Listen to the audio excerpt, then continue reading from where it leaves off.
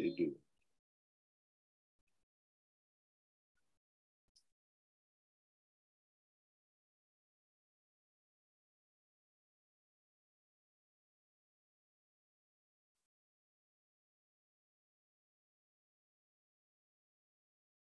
Hallelujah. So praise Yah. Praise the Most High Yahuwah. Let me share the screen real quick so we can go ahead and try to get to that word.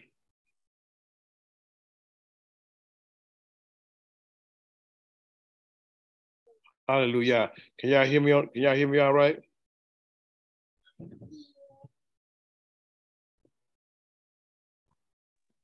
Can y'all hear me on the Zoom? Yes, sir. Yes. Hallelujah. Praise Yah. So let's go ahead and pray. Hallelujah. So Almighty, we thank you again, Yah. Thank you for your mercy, your loving kindness. Thank you, Almighty, for your goodness. Thank you for being our strength, strength like no other. Thank you, Almighty, for being our strength. Thank you, Almighty, for being our shalom. Thank you, Almighty, for being a good Father. Hallelujah. Thank you, Almighty, for allowing us the opportunity to be able to know you, to be able to have a relationship with you, to be able to pray to you, to come to you, Yah, to express ourselves to you, to be able to cast our kiss upon you. Thank you for being accessible. Thank you for, loving on us. Thank you, Almighty, for giving Mashiach to be the sacrifice to give his life on our behalf. And that because of him, we have life. We can come before you now. And Yah, we just want to say thank you this morning. Thank you for your word. Almighty, we just pray, Yah, that as we begin to study your word and learn your word, that you would, again, grow us up, mature us, help us to eat the meat of the word, lead and guide us into all truth, Yah. And help us to be convicted of sin so we can turn from those things and learn how to do better, learn how to live better. Yeah, as some of the old sayings are, some people say, you know better, you do better. And Yah, we want to know better, to do better. Yah, help us to, as we're studying your word, Yah, to work on things, to focus on, not being in the carnal mindset, not being in the flesh, and learn how to be able to separate, our emotions, our flesh from the ruach, and learn how to control our emotions and not walk in the emotions, Yah, but cast our kiss upon you and stay submitted, to you and to your word and to your will. So, Yah, we just ask you, open your word to us, give us understanding, the wisdom, faith, and to grow in the name of Yahushua.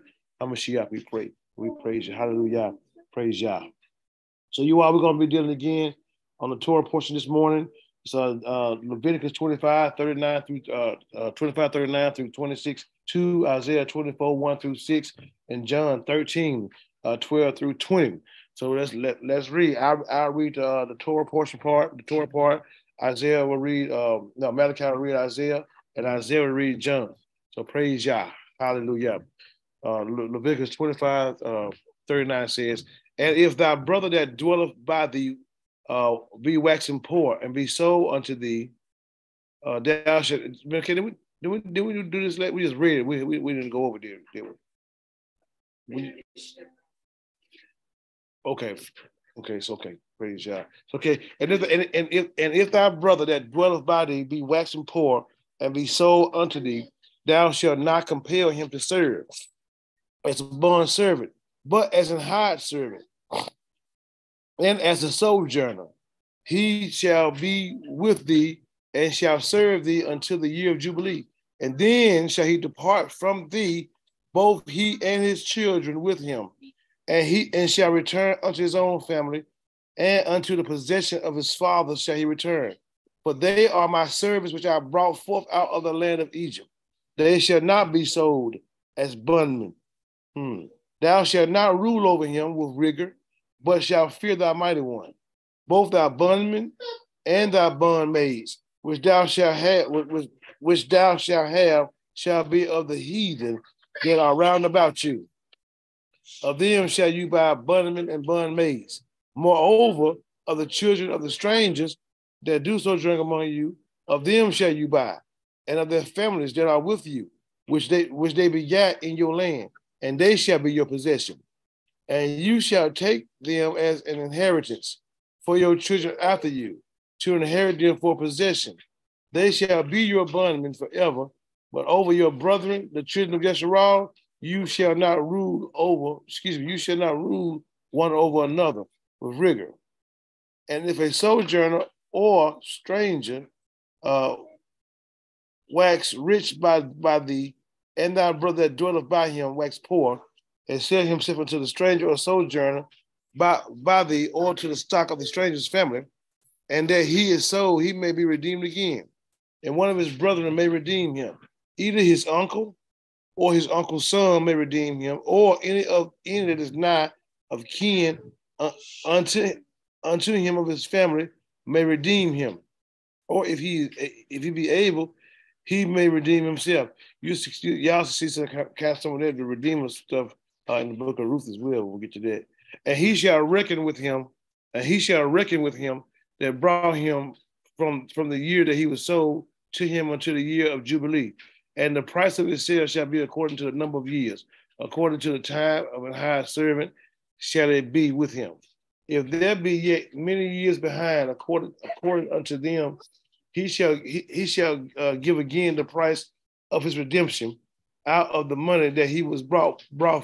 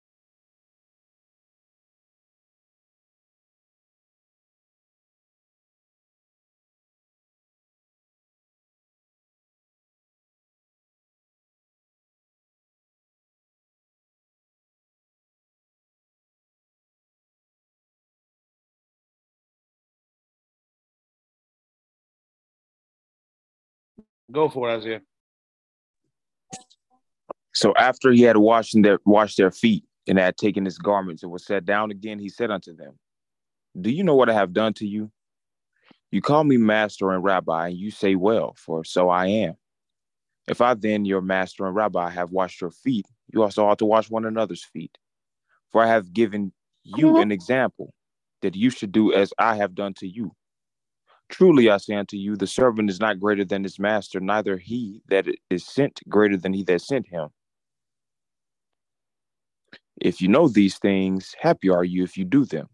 I speak not of you all. I know whom I have chosen, but that the scripture may be fulfilled, he that eats bread with me has lifted up his heel against me.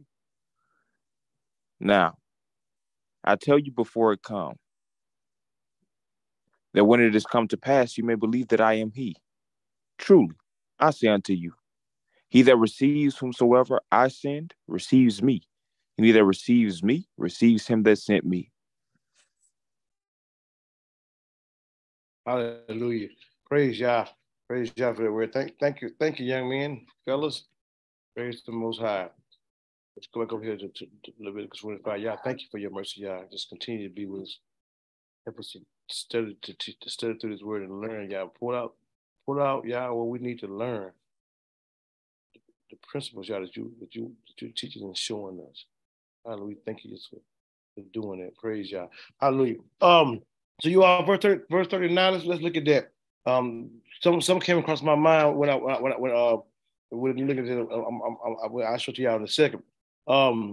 It says, and if thy brother that dwelleth by thee be waxing poor and be sold unto thee, thou shalt not compel him to serve as a bond servant, but as an hired servant, as a sojourner, he shall be with thee and shall serve thee unto the year of Jubilee. When I was looking at that, I thought about the prodigal son. Because that's what happened to him.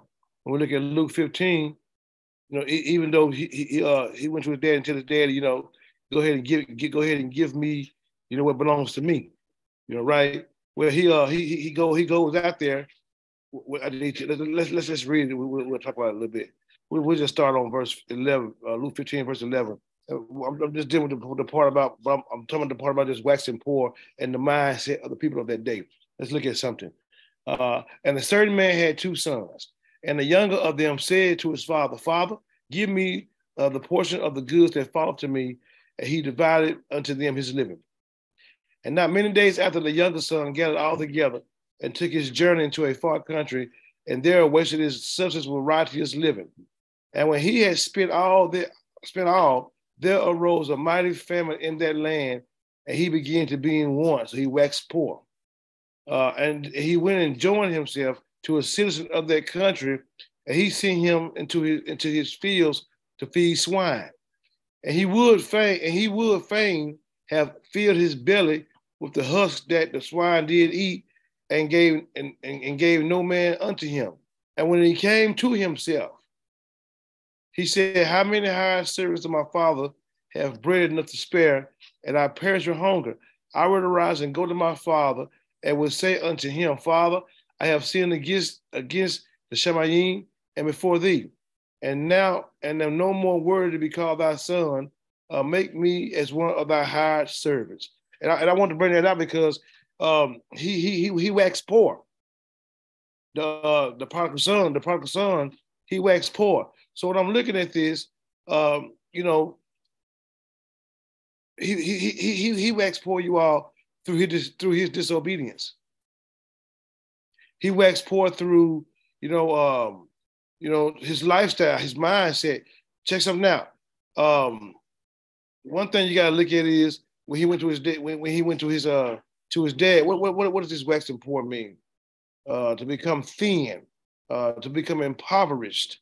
Now listen, we know something, and one thing that we do know that while we were walking in the ways of Yah and keeping Yah's Torah, there is no way that we should become impoverished. You becoming impoverished is not even a promise of Yah.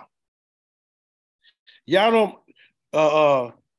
being delivered over to the hands of another nation, becoming captive, being defeated in your life, not being able to have what you need. That don't just come, you all, because life shows up either. That comes a lot of times in our life because of our own disobedience. In the situation that we put ourselves in at time, we become thin. Not saying that that life don't show up and certain things happen out of the blue, because they do. But not all the time. A lot of times when we're in the positions, trying to say that we that we get to where we don't have what we need, then guess what? We a lot of times when we're in the positions that we don't have what we need, it's because of our own decision making. You know, I'm not talking about, you know what I'm saying, having a job and not making enough money for ends to meet.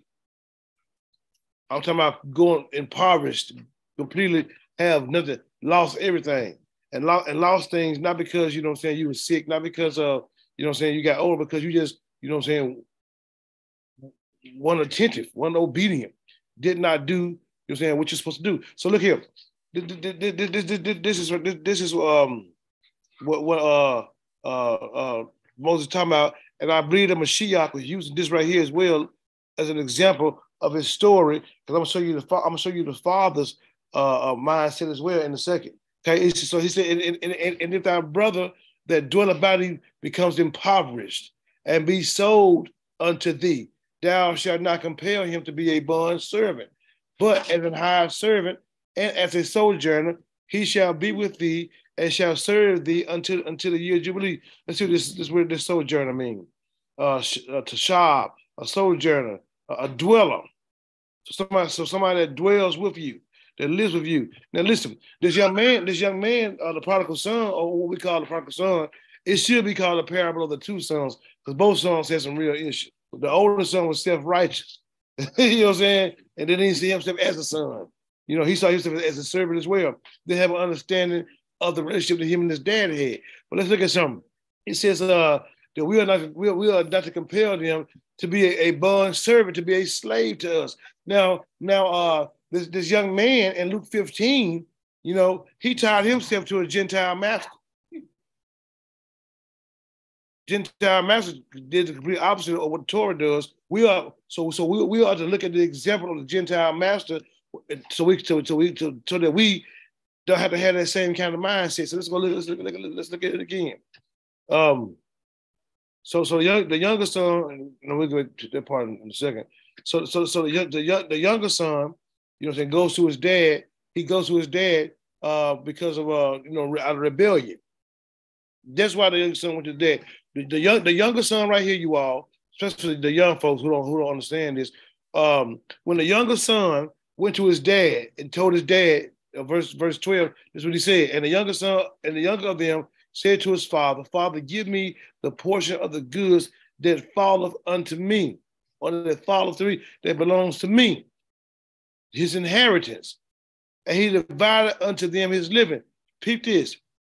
It was equivalent, or just like him telling his daddy, you dead to me. Because no child gets an inheritance from their family, from their parents, while their parents is alive. You dead. And you become the beneficiary of what they have for you, whether it's property, whether it's money, whatever it belongs they have. The children and the spouse, will preferably the children, and both spouses go old. The children are the beneficiaries. They reap the benefit, you know what I'm saying, of the wealth from, you know, those parents, right? So him coming to his dad and telling his dad to give him, you know, the portion that belongs to him, you all, is he really just telling his dad, you really just, you know, I'm trying to say to you, basically you're dead to me. You know, I'm finna go. I don't want to be here no more. I ain't living here no more. You can take this job and shove it. I ain't working here no more. Told his dad that. So his dad did what he did. But look here now. He became impoverished. And not many days after, the younger son got it all together and took his journey into a far country, and there wasted his living, or his substance with riotous living. So he left his inheritance. He left Israel. He went to a citizen of another country. And that citizen there, you know what I'm saying, when he went among the Gentiles, and when he went to that country, because of his lifestyle, because of how he was living, and because of his failure to and because of his failure to be a good steward, when he left from his father's covering, when he left from being obedient, when he left from doing what he was supposed to be doing, guess what, you all? Famine came in his life. Famine came into that land. We gotta be, what when you look at the Bible, let's look at read the pattern of the Bible. The Most High just don't send famines for no reason. A lot of times when famines or disease, certain things come up on the land and it happen, it's because of disobedience. And this man go to another land, you all, and begin to be in want, but he left with money. He left on top of his feet. He left on his feet.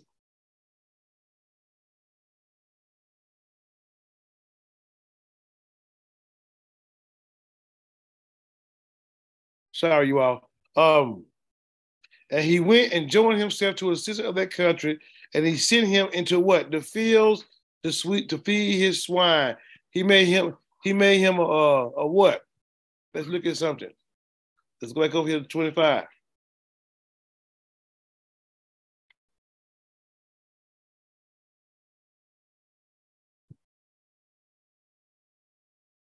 He made him what, you all? He made him a bond servant. He made him a bond servant. He took upon, he made him his slave. But Yah tells us that when our brothers wax poor, that we are not to compare them to be bond servants. But what we do, you all, is we are to restore them. Let me show y'all something right here. What Yah is saying.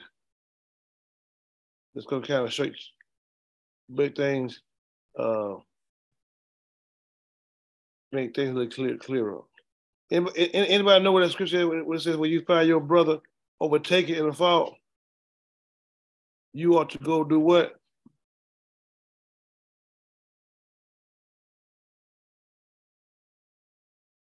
Let's go to Galatians 6.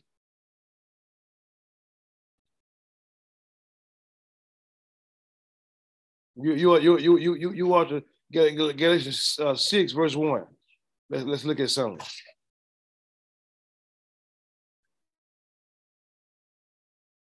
Brethren, if any man be overtaken in a fault, you which are spiritual, restore such a one in the spirit of what?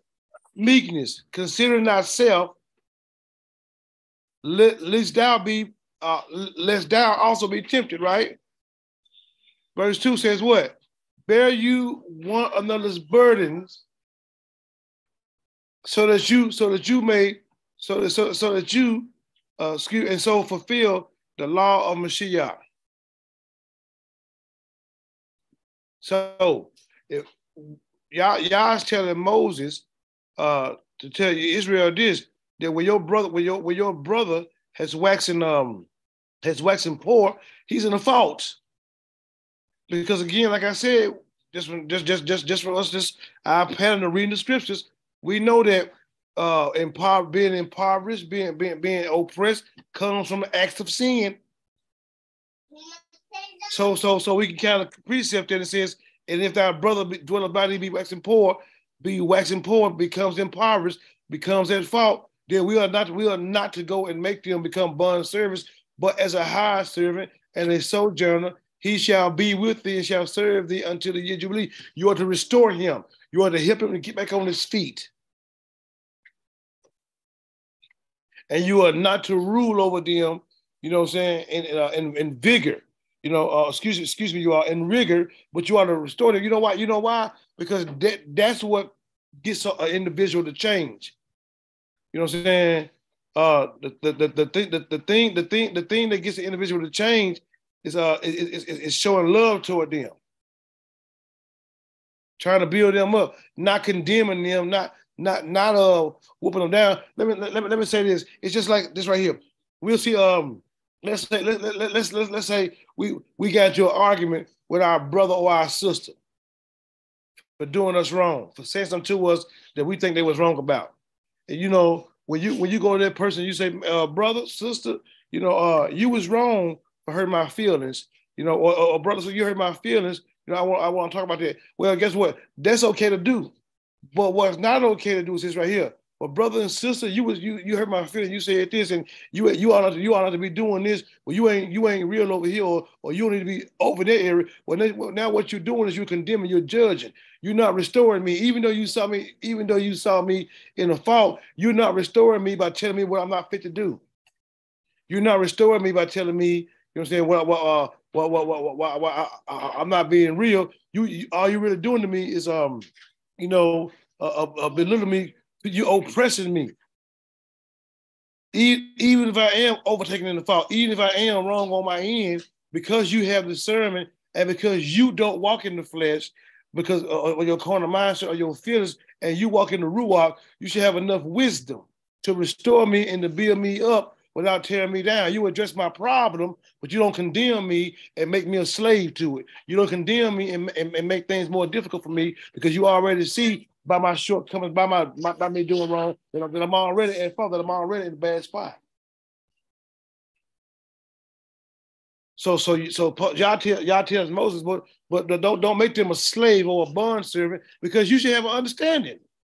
But as a hired servant, as somebody who lives with you, as a sojourner, as someone who lives in the land, and what do y'all tell them about the sojourners, the strangers? You love them as what? Your own individual self. He shall be with thee and shall serve thee until the year of Jubilee. The serving you means to work, not as a bond servant, not as a slave. Not as you tell them, boy, go give me some water. Not as you tell me, boy, go out there and pick that cotton, and then you come get the house free. No, but as a bond servant, he goes and works for you, even if he's tilling your land. And you are to treat him with respect. Treat him with love and never make him look less than you, because he ain't your slave. He's your brother. It's always got to be a restoration in that relationship. When you see your brother being wax poor, it's all got to be something to restore. Let's go back to Luke 15. Let's look at this. Because the whole principle, you all, is the principle of love. And then we're going to get into the Old Testament, I mean, the prophets and the New Testament as well. Luke, what was we at? Luke 15. And this is the example. This is the father. Now look here, the son, Yahusha. What he does is shows us the father's example, so we can follow and be like our daddy. So you can be set apart as Yah is set apart. Yes, I'm gonna show it to you. So okay, look here. So then he gets up and says, okay, okay. So verse, okay, we're gonna start right here. Verse 17 says this, and when he came to himself, he he realized, man, look what I'm at. Man, I came from all that goodness in my daddy's house, all that good land. I'm over here, man, finna get ready to eat slop. Finna get ready to eat the whore. You know, the corn cob, wherever the swine eat. I'm finna get ready to eat that. Well, I know I ain't got to. And you know why his mind got like that? Because he got beside himself. And he got beside himself. He left his father's house, and he got beside himself. And then here it is now, because he didn't tie himself to a Gentile master. When he got low, he started thinking like Gentiles would think. He become desperate and willing to make himself unclean in order to survive. Willing to make himself unclean, you know what I'm saying, and sin in order to live. But praise Yah for wisdom, he came to himself. Like many of us need to come to ourselves, especially we see ourselves being waxing poor based on the decisions that we've made in the past. Look here, and when he came to himself, he said, "How he look here, he wasn't even coming back at all in Torah neither."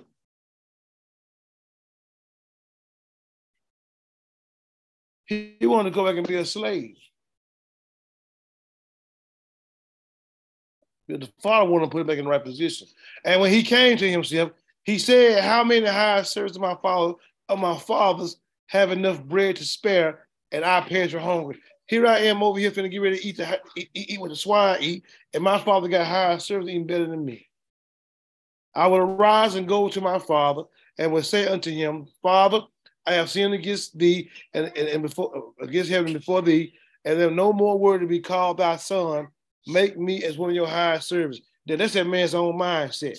Like many of our own mindset, we're going to somebody. We go to our brethren because we are impoverished. We have tough times. We ought to still be brothers, not as a slave, not as a hired servant, not as a bondman. And he arose and came to his father. But when he was yet a great way off, his father saw him and had compassion and ran and fell on his neck and kissed him. And the father said unto him, and the son said unto him, Father, I have sinned against heaven and in thy sight, and am no more worthy to be called thy son.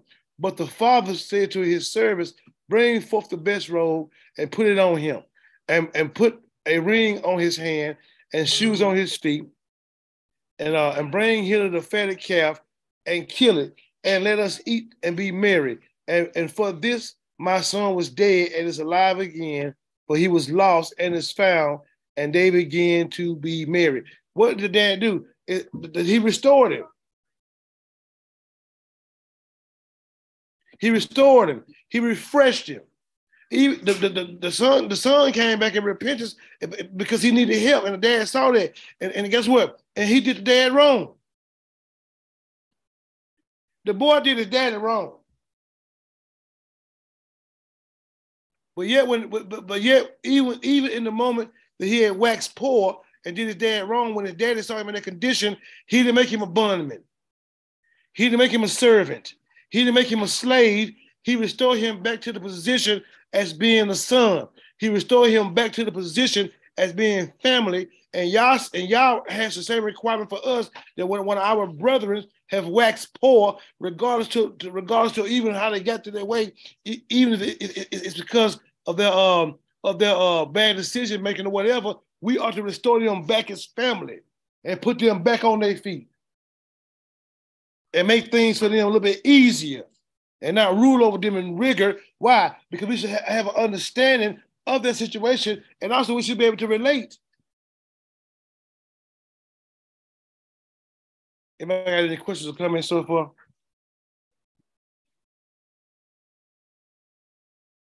My thought is, it's not just should we be able to relate, it's that we all have fallen short. Mm-hmm. Every last one of us has missed the mark, whether intentional, unintentional, and some of us have repetitively do it. Right.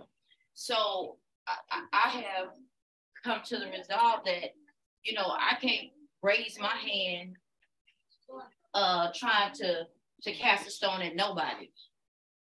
I can't. I can't even afford to really tell you the truth. Because when we look at just the grace of the Father, and I know you brought up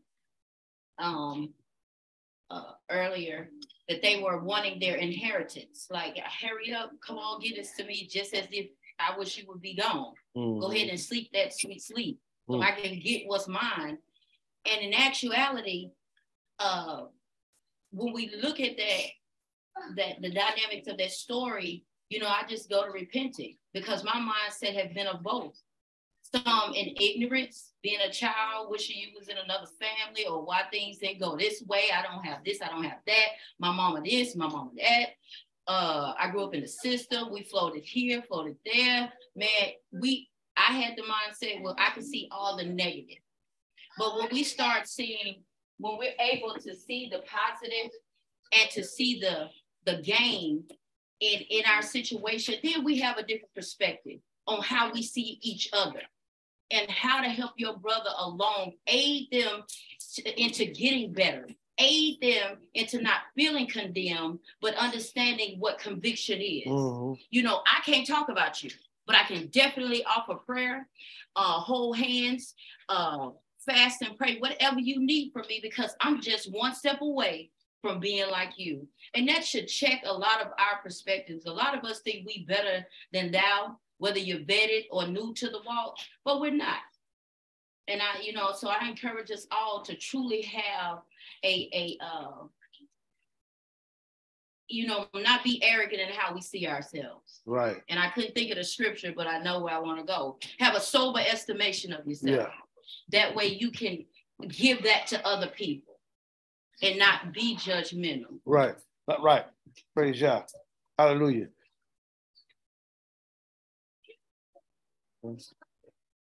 Praise God. Okay, so a bond servant. Now, when we're looking at the news, a man wanted to come and work for his dad, be a high servant. You know what I'm saying? He was no longer in the position of in his own mind, he was no longer in the position of being a son. And so look here, so when you see high servant in Luke, it's not necessarily talking about the high servant right here, it's talking about bond servant. But it said don't hire him as a bond servant, but as a hired servant, a sakir, hire him for wages. Restore your brother, bring them back. They become like family, and you put them back on their feet. Because why? Because it ain't about you; it's about us. It's a principle of love, and also you can restore him. The son came back to his father. Man, that boy left in disrespect. He left disrespect. He left with the wrong kind of mindset. He went out there want to party harder. You know what I'm saying? He want to do his thing. And then when he fell down, you know what I'm saying, and it got rough for him, he comes back. He comes back with the mindset of a slave. Even though he was calling his father, he didn't see himself as a son. He wanted his father, who was his father, you know what I'm saying, to make him a servant, a high servant. But his father said, well, whoa, no. Go get this man, look here, go get that man a new ring. Take that robe and get that man a new robe. Put them new sandals on his feet. Look here, and go kill the fatted calf. And let's restore him. Let's strengthen him. Let's build him up. Let's put him back in position so he can continue to be okay. Because the Most High wants us to be okay and us help one another. So don't hire him as a bum or a slave, but hire him as a hired servant, and he shall be with you and shall serve, work for you. Serve thee means work for you until the year of Jubilee. Why? Because in the year of Jubilee, let him go. It don't matter if Jubilee is 49 years away or 2 years away or next month. Restore him, help him to get back on his feet until he can pay you back. They can get back to get back on the year of Jubilee. Let everything be restored to him, and even go redeem. The Most High wants us to go redeem each other, go help each other, to go be there for one another, and look here and be able to see that. And the story of the prodigal son, while he was walking back, what happened? His daddy saw him coming back. Even though he was walking back, his daddy saw him from afar off and ran to meet him. He saw him coming, understood who he was, and also saw the need. So when he got to him, he was able to help him. And he was able to help him regardless of what he did. Regardless of what he said to him, or regardless of how he treated him. You still to love. You still to be there, not become judgmental. Y'all know what? None of us have no right to be judgmental. If you ain't giving 100% of yourself at all times, then it'll be best for you to shut your mouth. Oh, for real, we won't talk about somebody. That girl got all them kids, but you talk about people. What's the difference? If you ain't giving 100%, shut up. I'm real talk. I mean what I say. We love to be judgmental. And they ought to be, look at them. Man, he ain't gonna be nothing, but you wasn't none yesterday. Oh, my bad. Because didn't nobody see you doing what you was doing. You figured it was all right. So that means, so you one of them private failures then, huh?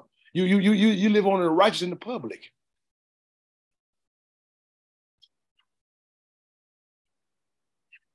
We're to restore, to be there for them, to help. And then in the year of Jubilee, it says in verse 41, and then he shall depart from you, in both he and his children with him. And he shall return unto his own family.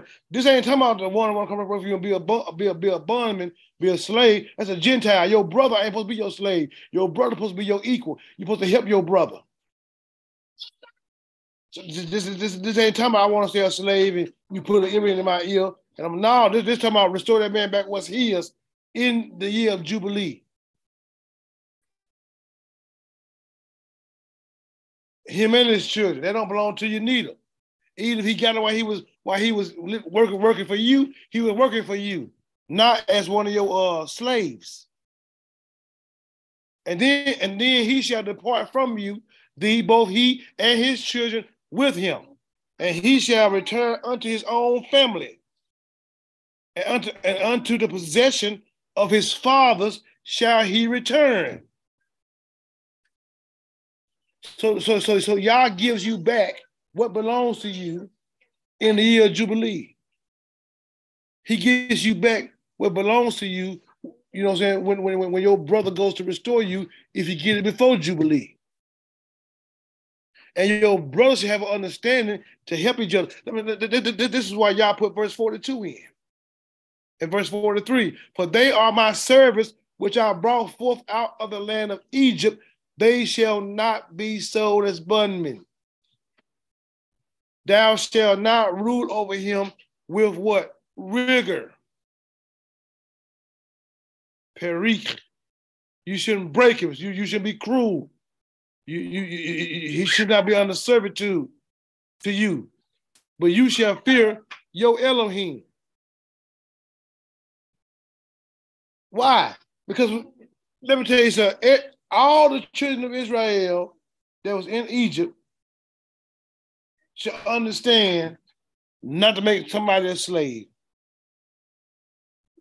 Then let me show you how backwards we are, though. Yeah, we backwards. As the children of Israel. We'll call it Black Lives Matter. Go throw bricks and bricks and bombs and store windows. We'll lose their TVs and everything when the police kill one of us. But when it comes down time to how we treat one another, when we kill one another, we ain't in front of that boy mama house with no sign saying Black Lives Matter.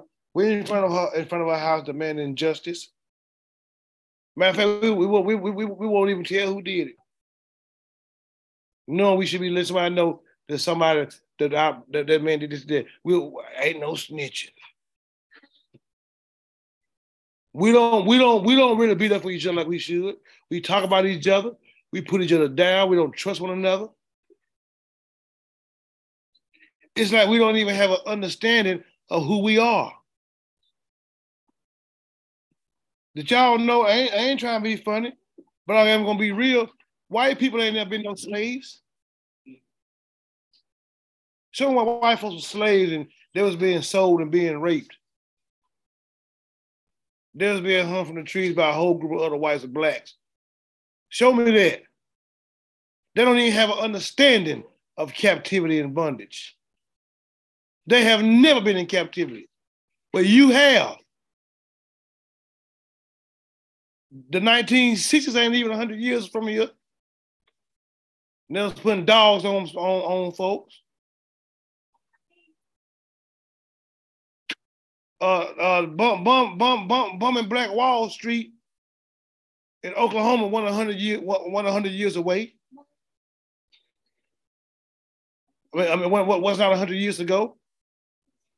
We've been under oppression since we came to this country. This country was built on the back of slaves.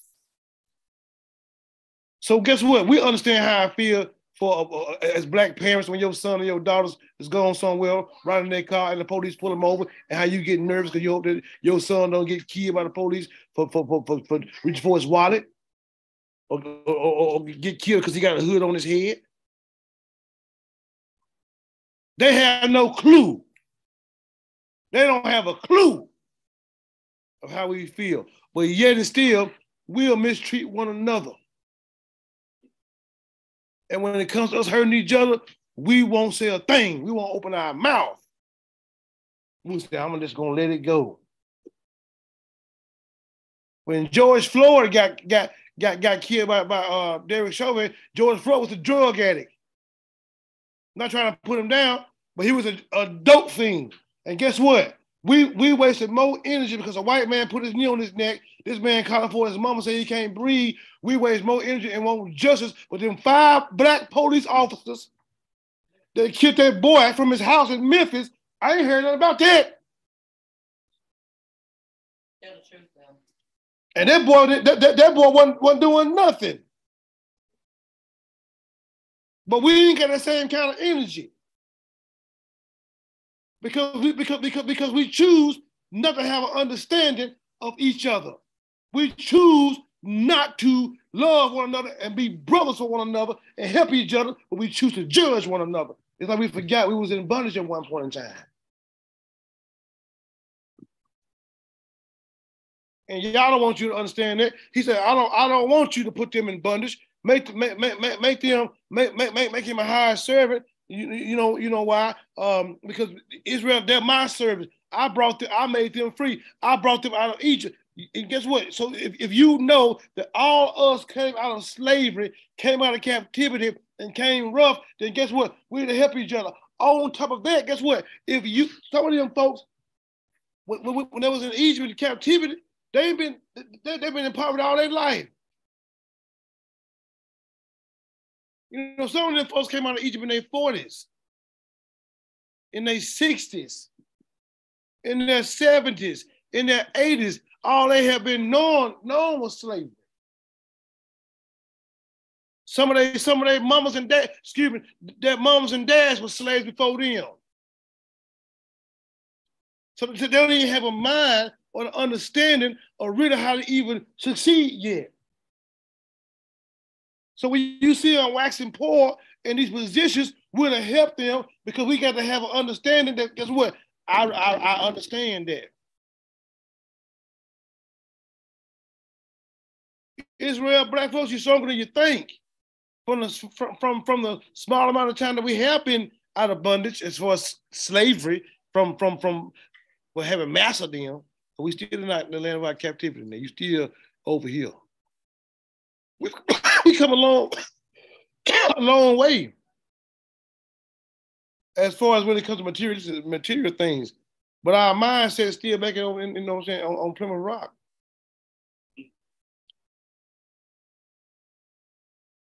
Our mindset is still back over there in captivity.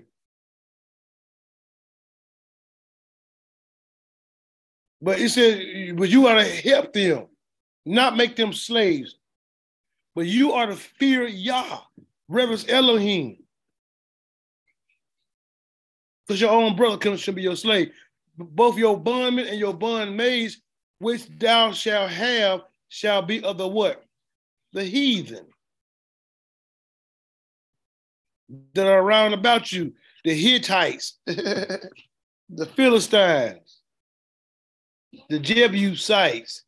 Those are the ones who should be your slaves.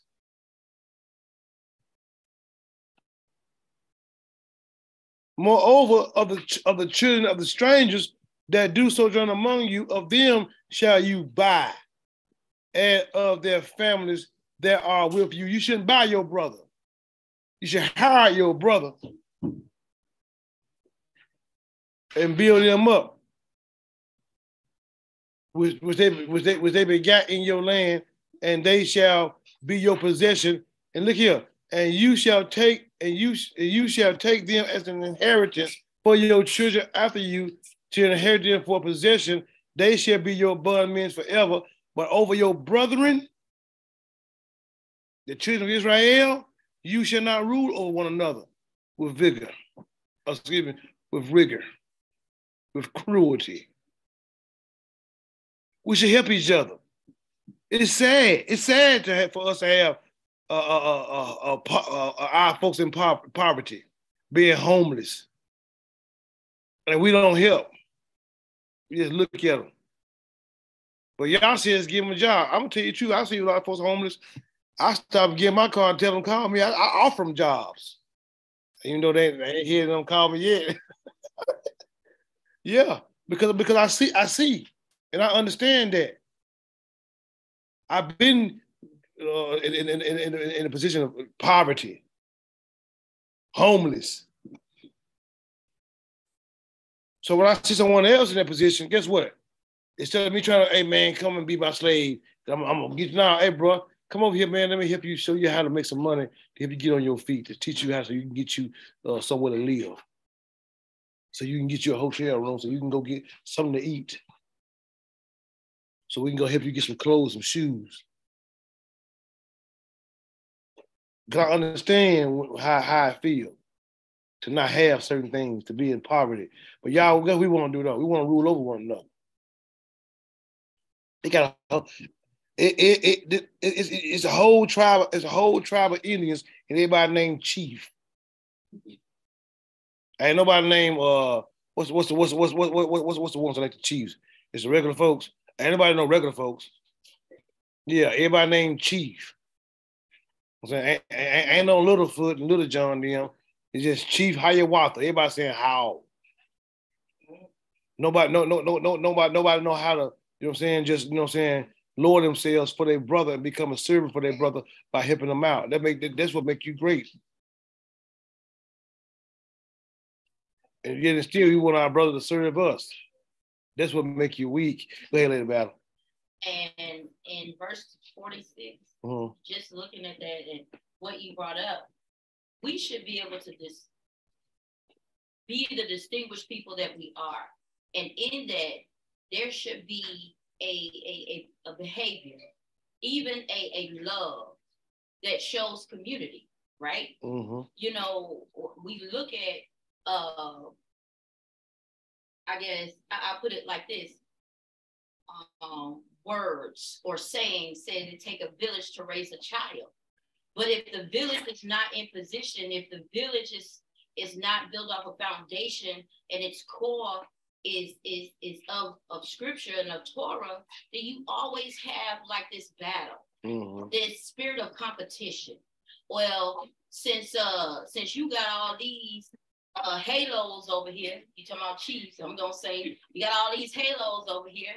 Well, I'm gonna go over here and I'm gonna manipulative, and I'm gonna take my brother who's supposed to be my brother, and I'm gonna make him some halos because I'm gonna subject him, because I'm gonna use what I have to make him think that he needs me.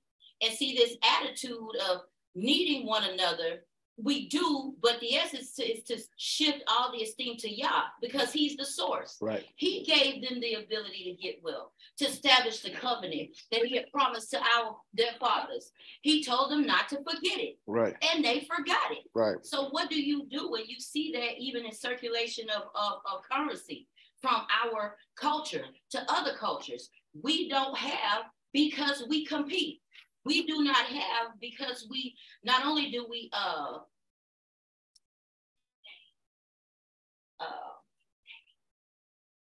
lost my word, we micromanage situations because we're so afraid of losing whatever authority we think we have. Instead of delegating it, that we grow and teach others how to do what you do. So I see that real big here. And I think that's why Yah, really deals with us heavy, because it's not our land in the beginning. It's not our word in the beginning. And it's all given by him and unto him. And we should reciprocate it. We are not our own. And we don't have the right to treat folks like they ours. Right. Like folks be like, this is my assembly, or this is my stuff. It's all y'all's. They can be taken in a moment. Yes. So it's something to consider, that mindset which needs to be changed. Hallelujah. And it's constant work. Right. Constant work. Constant. Does anybody else have any questions, comments? Praise God. I pray everybody learning then. And if a sojourner or stranger wax rich by thee, and thy brother that dwelleth by him wax poor, and sell himself unto the stranger or the sojourner by thee, or to the stock of the stranger's family, after that he is sold, he may be redeemed again. One of his brethren may redeem him. Now, prodigal son, my man waxed poor and tied himself to what?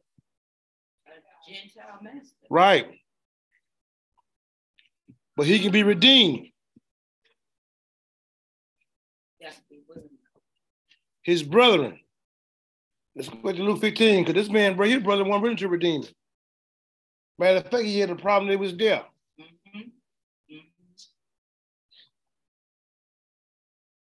Luke 15, let's go back to it. Let's look.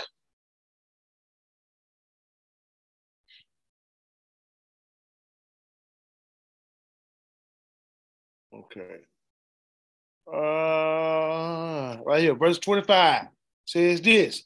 Now his elder son was in the field, and as he came and drew nigh to the house, he heard music and dancing. He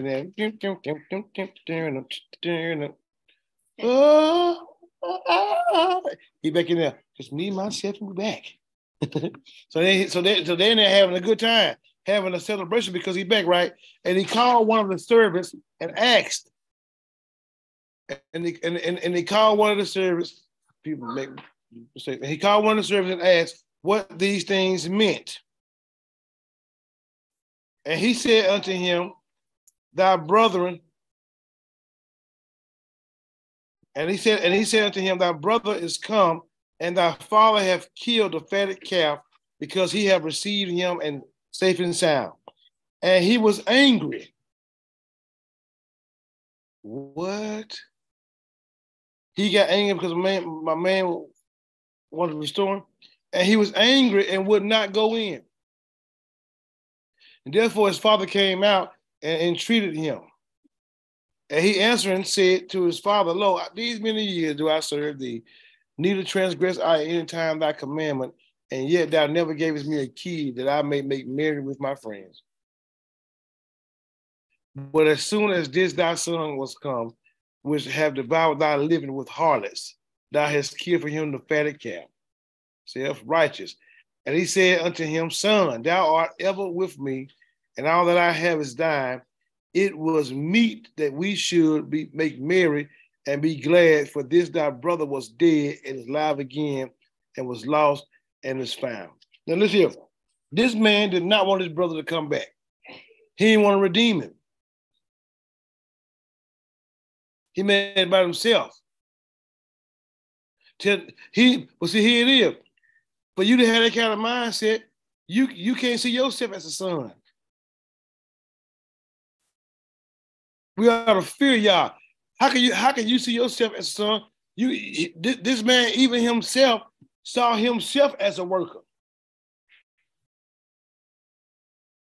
I've been with y'all this time in this field. Man, you have access to everything. You ain't never got to ask. It's already yours. But because your mindset, you see yourself as a servant, a slave, and then that's how you live then. That's how you walk. Based on how you see yourself. But yet, what we're supposed to do is, let's go back over here.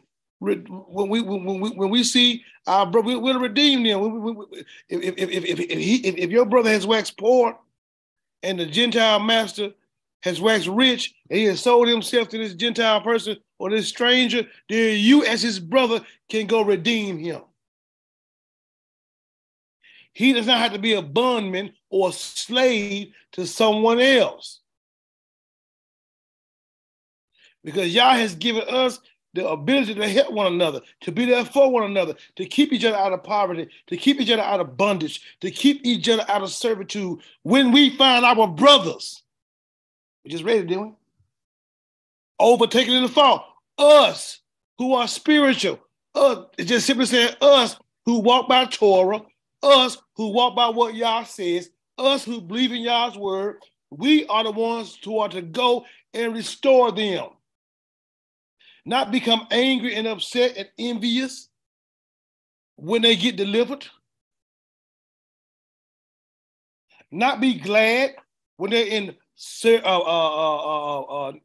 bondage, but we should go redeem them. Let's go back and read that then. Then I'm gonna get you. Let's go back and redeem. I mean, not redeem them, but look at that.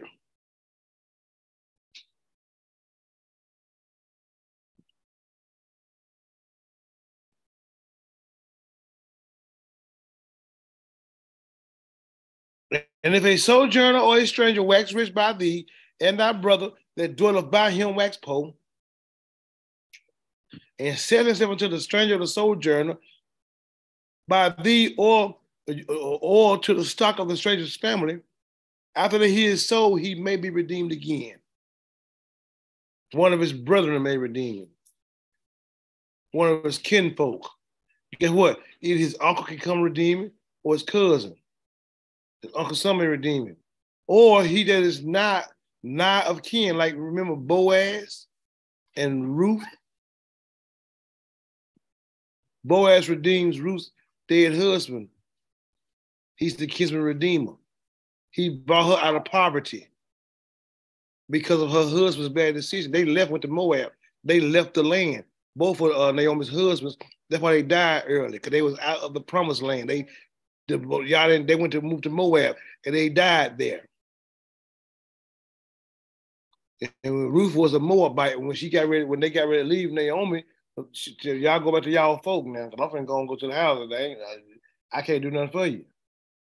The other girl said, okay, mama, we see you. She dipped. But Ruth said, no, I'm not gonna leave you. Your people gonna be my people, and your mighty one, my mighty one. And when she went back, because of how they was in, and because of their conditions, guess what? Boaz redeemed everything and restored their family and married Ruth. Either his uncle or his uncle's son may redeem him, or any that is not of kin unto him of his family may redeem him. Or if he be able, he may redeem himself. And you are not to keep them in bondage when they want to get free. You are to aid them into getting set free. If they're able to come and do it for themselves on their own strength, then you are to allow it to happen. And if they're not, and you see them in need and they cry out to you or reach out to you to help them, then you are to help them. You are to get them out of that dilemma.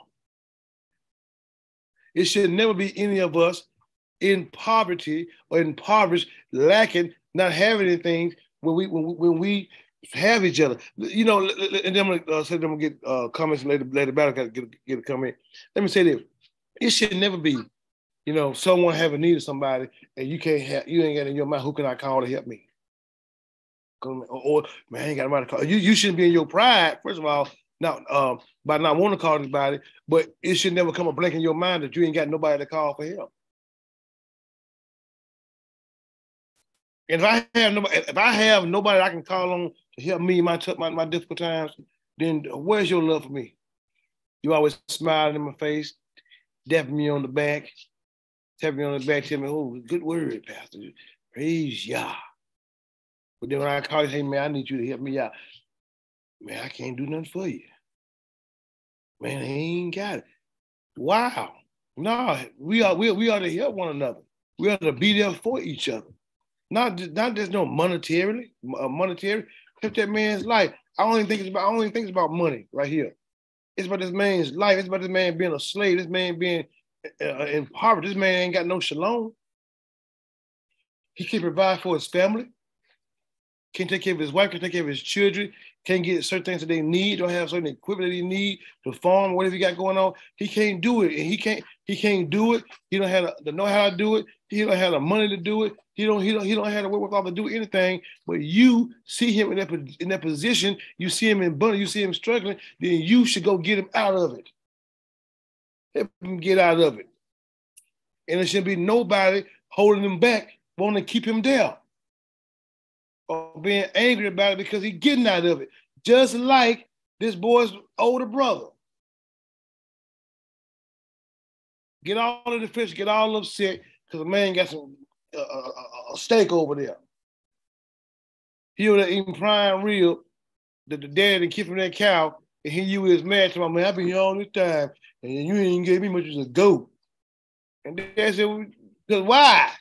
Because the whole time you been here, son, you at home. It's always been yours. But guess what though? When you don't know who you are, and you don't know that you a son, when you don't know that you are free, and you've been by your father, then I guess your mind can't tell that you need to help your brother. I guess your mind need to be redeemed first then, huh? Because that's blocking your view. What they did. Judgmental. Blocking your view. How this man went out here, man, and slept with all these hoes. That's what he said. Spending money on all these harlots, all these hoes out here, being with them, drinking, living it up, and you're going to be out there for him. And I know his condition. I know he ain't living right, but I'm going to restore him. Because his mind changed now. Or maybe if I do restore him, it'll help him to become a better man by me showing love instead of me turning my back on him. And because, you know, when folks feel like people don't care about him, guess what? It makes matters worse. Go ahead, Lady Battle.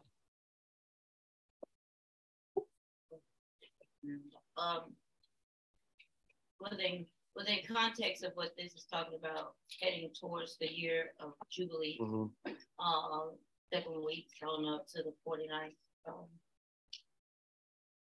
50th day, where there's redemption of land and of servants, anything that they own or acquired while they were on that property, and it is to be released.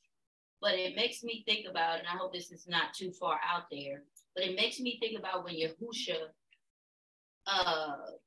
is literally commanding his disciples and teaching those that heard to forgive 70 times 70 in one day.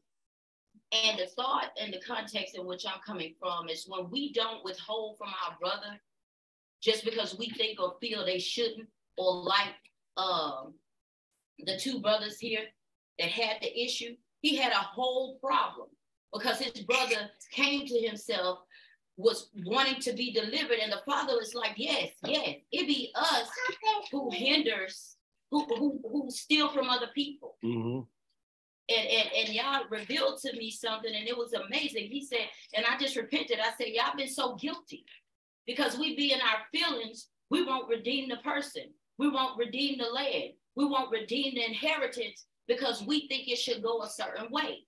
And that's stealing from the future generations. That's stealing even from yourself, time and being anxious, being exhausted over a situation. And it just made me think the way you put it. You know, you can redeem them if you see fit. And Yah gives us many opportunities, the uncle, the cousin. Mm-hmm. You know, even so, if he's worked himself out of the hole, he can just go. Right. And we need to be willing to release things just like that, even redeeming, forwarding our brother's goodwill, rooting them on, giving them the blessings of Yah, encouragement of Yah, just like we need to be so quick to forgive a person just like that. You should say, don't hold on to that. Mm-hmm. No, your brother, if he do some 5, 6, 7 times, wait a minute. Yeah. Just 70 times 70 one day, let me get, that's the brevity of it. Do it and do it immediately. Right. And not withhold. You know, the way you were teaching it just really made me think about Yahushua and what he was saying. Mm-hmm. Because he's telling you to release these people. Right. Release that and allow them to be redeemed. You know, really walk before Yah and release them so they can go forward. And look here, I see. It don't matter. It don't matter what they did. It doesn't matter. It don't matter. I think that we don't understand Yah's grace. We feel to take you to the wisdom of Yah. You think Yah don't understand you? You know, the Most High didn't kill. He didn't kill. We'll get on it later. He didn't kill David when David when David slept with Uriah. David deserved death, didn't he? Yeah, he deserved Uriah. But they should have killed him. And Uriah, the Hittite's wife, I mean. Excuse me. He didn't kill him. Why? Because he understood the forefathers. He understood that if the Hittites would have been gone, guess what? Exactly. He understood that David was wrong, but they was wrong as well. So he has an understanding. So when, regardless of what you've done or got yourself in, he knows all about you. And so he's still willing to change your life, restore you, redeem you, make you to who he wants you to be, regardless of what you've done. Because it's not Yah's will any man should perish. But that all should change their minds. Come to repentance, right?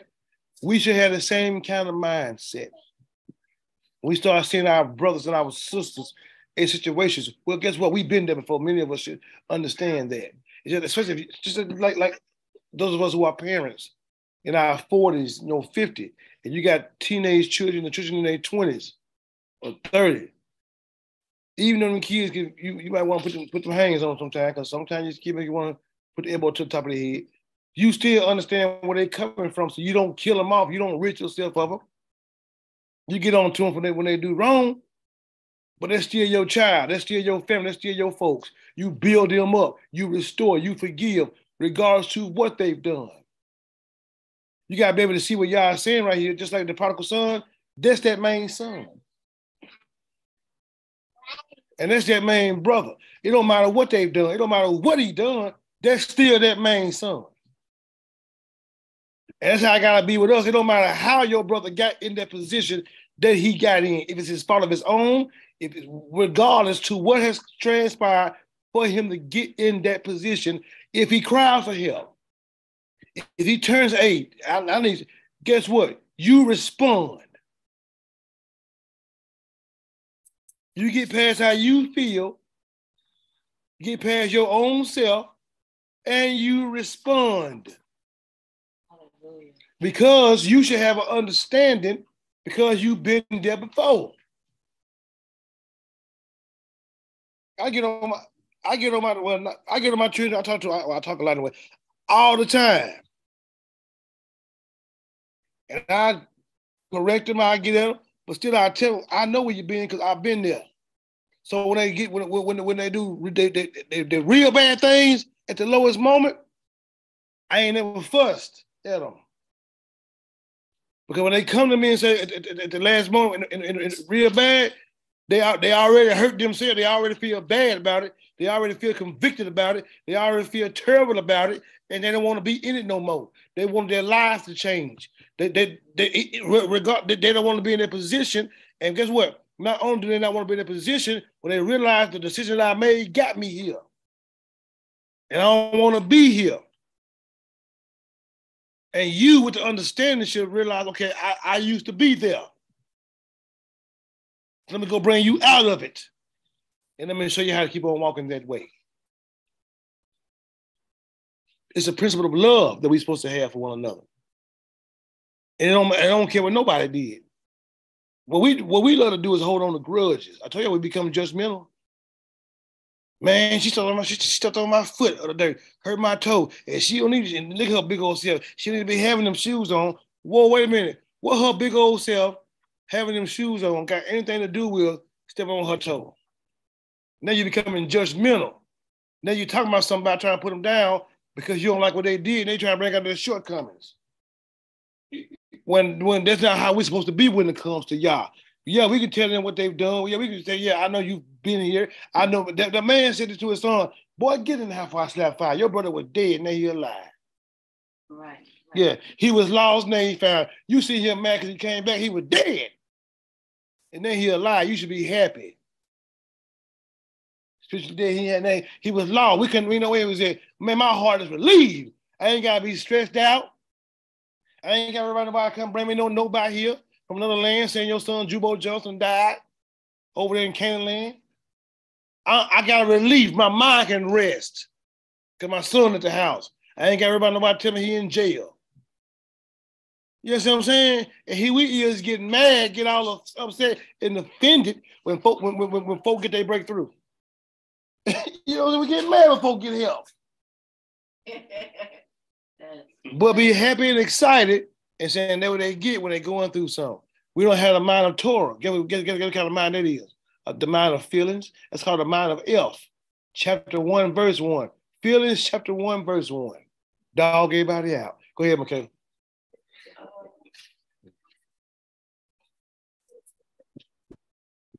Where is it? Oh, it made me think about. Oh, you got to put your mouth on the mic. Go ahead. It made me think about not condemning people or condemning others. as far as like the things that they go through. And when they try to get themselves together or coming back to the realization of, you know, who they are, how us as people try to condemn them. Mm-hmm. And that's something that, like when I first got myself together and coming back, I felt condemned, thinking that other people was going to condemn me. Right. So it's just, I would say just to those that may have had the mindset as I did, don't allow, or when people try to condemn you, don't allow that thought in your mind to linger there, because then it makes you start condemning yourself and not believing in who you are capable to be. And for us who are condemning others, we need to stop, because that leads, it's like a stumbling block, because you keep bringing up the past of what they've done. You know, Yahushua came to, you know, free us from all of our sins. So that's just what we're talking about. Right. Hallelujah. Yeah. You can't condemn nobody, especially out of atonement. That's 2-3 atonements ago. You told me what I did 5 years ago. I've been through 5 atonements. And you still bringing all this stuff up. You need to be atoned. you look here, on Yom Kippur, you was eating a bologna sandwich. Tell me, my heart. Yeah, that's why you like, yeah. So guess what? So verse 50. Yeah, man, look here, we talking about folk. We talk about folk bad. We also, we love y'all and we dogging one another out. Put each other down. Tell folk don't be around folk. Don't talk to them. Get a business. Because we want them to look bad in the eyes of others. We don't know how to go and build. We don't know how to go and restore. We don't know how to go and get them back on track. We don't know how to bring them from being that slave into the one who's working for what he got to have now in life. But yet and still, we want to, we wrong. Lashon hara. We have more forbidden speech, which shows that we got spiritually dead by talking about folk. They're trying to help somebody get back to where they need to be. I ain't talking about the ones who are trying to go around and use folks. I ain't talking about the ones who make it a profession. I ain't talking about the ones who make it a profession. You understand what I'm trying to say to you, to get help. You know, you go all the places to get the food box. You know what I'm saying? Get the clothes and the meat. I ain't talking about the one go to all the places to get your rent paid. You know what I'm saying? Everybody, or you go to everybody in the assembly and you use them to get money. I ain't talking about the users. The ones who wicked in their heart, but you should have discernment to understand the difference anyway in that. If folks use you, sometimes you allow them to do it because you compare to y'all tell you yay or nay. But I'm talking to the ones who really trying to get on their feet, the ones who really made bad decisions, maybe they didn't know how to budget, maybe they had no financial literacy, and then didn't know how to budget their money. Nobody no savings account or no emergency account. Or no, don't know how to do all that. They don't know how to be a money. Mama, they ain't never show them how to budget. Mama, they may never show them how to pay their rent. Mama, they may never show them how to pay utility bill. Mama, they may show them how to go to the store and buy food. They never showed them that. You know what I'm saying? And so they out here, man, they can make it on the wing in the prayer. Struggling. You know what I'm saying? Because some folks ignorant. They ain't out here being wicked and unrighteous. They're just ignorant. They don't know. And so we need to go there and pay attention to stuff like that. And we need to restore them, build them up, bring them, and put them back in a position. And when and just like the prodigal son, dad, when the prodigal son want to come over there and say, "Hey, I'm gonna be a worker," then the one who gonna restore said, "No, you son, you ain't worker, you son." Yeah, I know you made a bad decision. I know you messed up and you want to be a high servant, but you son. So I ain't got to hire you in this. You born into this. Now, when it comes to Israel, you my brother. You ain't no slave. We from the same womb. Your brother shouldn't be no slave to you. We 12 children's brothers. 12 brothers' children. We cousins. But we be deep. I ain't trying to knock, but I got to say it, so I'm gonna say it. Like I was talking to somebody that time, it's a difference between being Israel and being a Hebrew, Israelite and being a Hebrew. That make no sense whatsoever. That's a lie. It ain't no difference between being a Hebrew or Israelite. Because you know why? The children of Israel, they are the children of Israel. That means they are the children of Israel, the Hebrew. Israel, who is Israel? Was Israel a Hebrew? So you just his children. But you still a Hebrew. Why? Because that's what he was.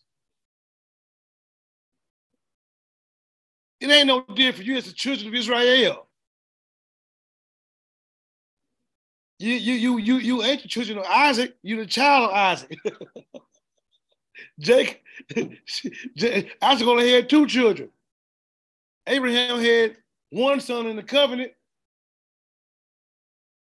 And so then when that 1 son came to them twins, then that 1 son produced 13 children, 12 boys and 1 girl. And all of his children, that's Levi, that's Gad, that's Reuben, that's Naphtali, that's Asher, that's Dan. Guess what? All them children, them the children of Israel. Israel who? The Hebrew. Well, here it is. We try to become so deep in the Bible to make something like that, but like it's deep when it ain't deep. It's just natural understanding. But those are the things that hinder us from doing the will of Yah. Our tradition, our being deep, us trying to be seen, us trying to look all smooth. We're failing to love one another. We're failing to be there for each other. We're failing to be a light. Why? Because we want everybody to put the light on us. We got to shine.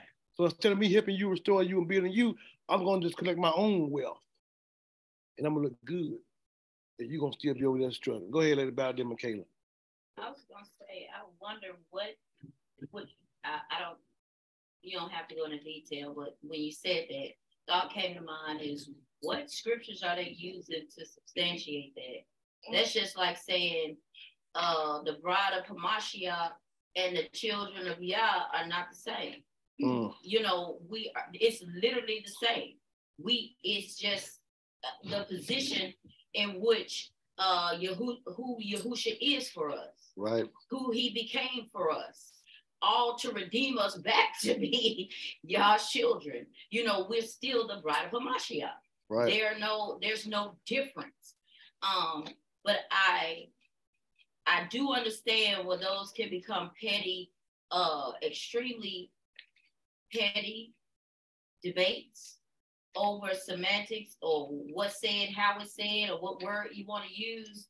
But the truth of the matter is that Torah leads you to the foundation. There will be no Israel without Yah. It will be no Israel without the will of Yah from the garden. It will be no Israel. And the Hebrew people are Israel. Mm-hmm. So that's just a thought when you said that. But I did want to comment on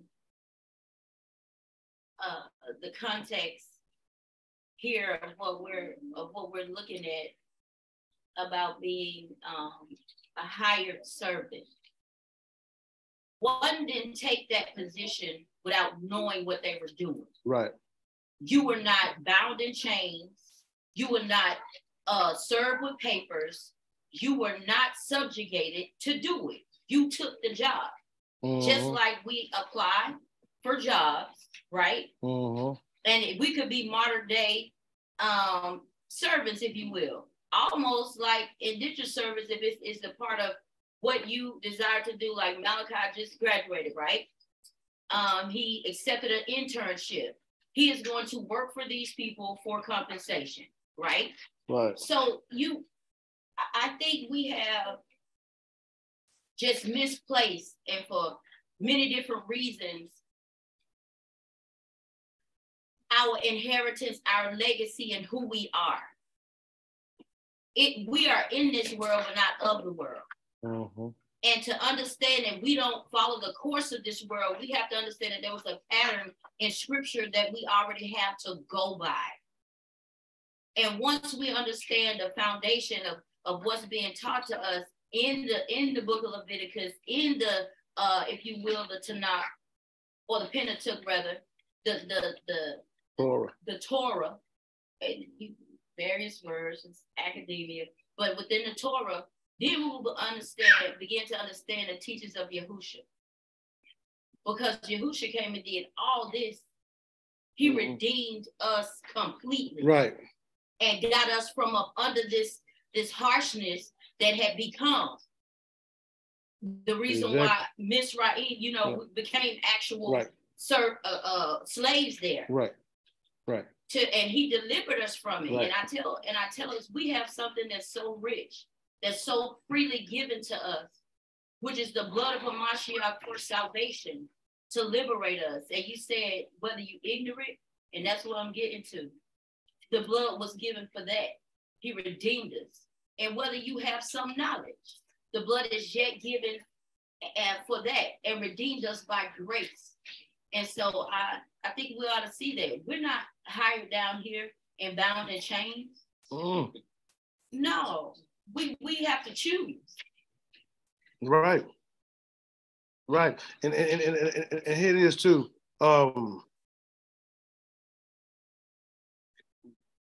Mashiach did all that, and you can see him in this. You can see him in this. But let me say this as well. Even of us redeeming our brethren, since we're not brethren who's being redeemed, that don't mean that you try to just use people, throw your sob story out there to try to get folks to do stuff for you.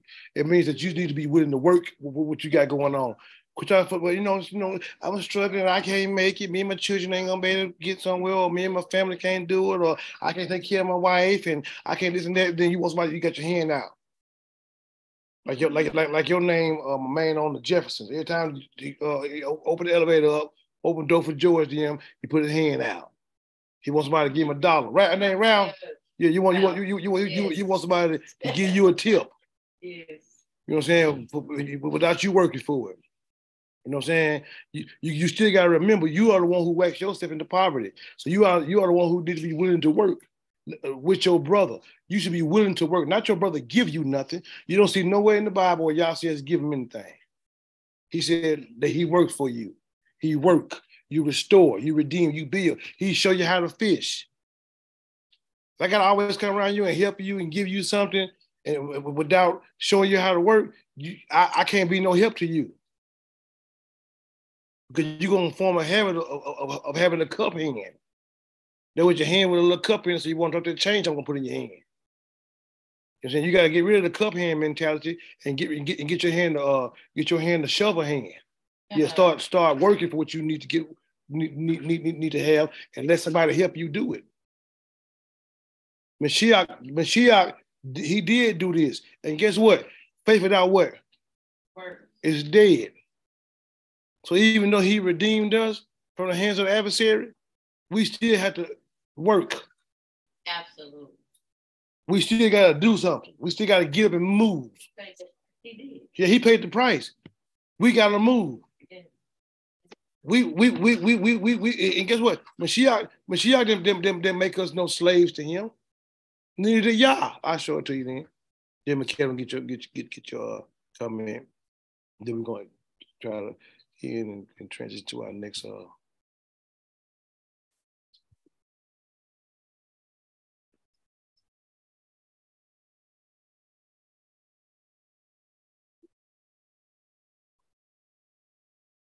me see which one. Okay, we'll start from verse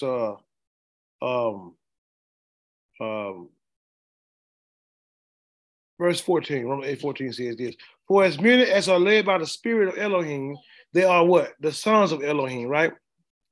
For you have not received the spirit of bondage again to fear. So like Adam, you had not received the spirit of bondage again to fear. Adam fell. He hid himself. He was naked. You ain't got the spirit no more. But you have received the spirit of adoption, or the Ruach Amos, the spirit of adoption, whereby what? We cry, Abba, Father, right? The Spirit itself beareth witness with our spirit that we are what? The children of Elohim. And we are, and if children, then what? Heirs, right? Heirs of Elohim and what? Joint heirs. With Mashiach. If so be that we suffer with him, that we may also be glorified together. So we are joint heirs. So that means when Mashiach came and got us, he no longer made us servants, no longer made us slaves. We got the same inheritance that he has. We are joint heirs. Matter of fact, we ain't servants to him no more. According to him, I told you, y'all talking about, I was a servant, I was a servant. I'm going to be no servant. I'm going to be a servant because you can't tell me that ain't no servant. Well, I ain't got to tell you that. He said it. So we're going to read that. We're going to get Michaela's come in the question.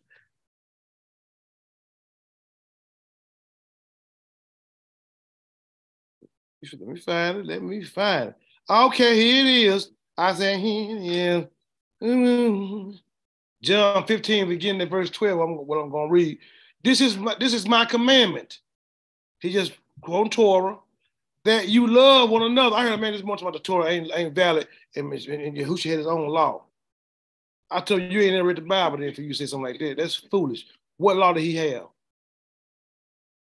I showed him Luke 24. He talking about, you can't use that. He's showing about him, but he ain't in there. Shut up. You lying people, false teacher.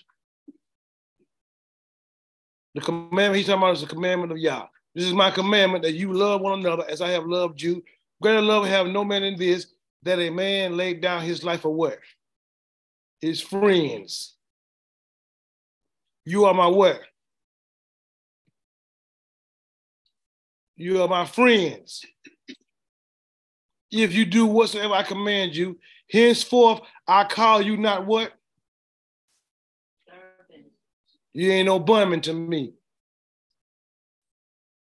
He restoring us.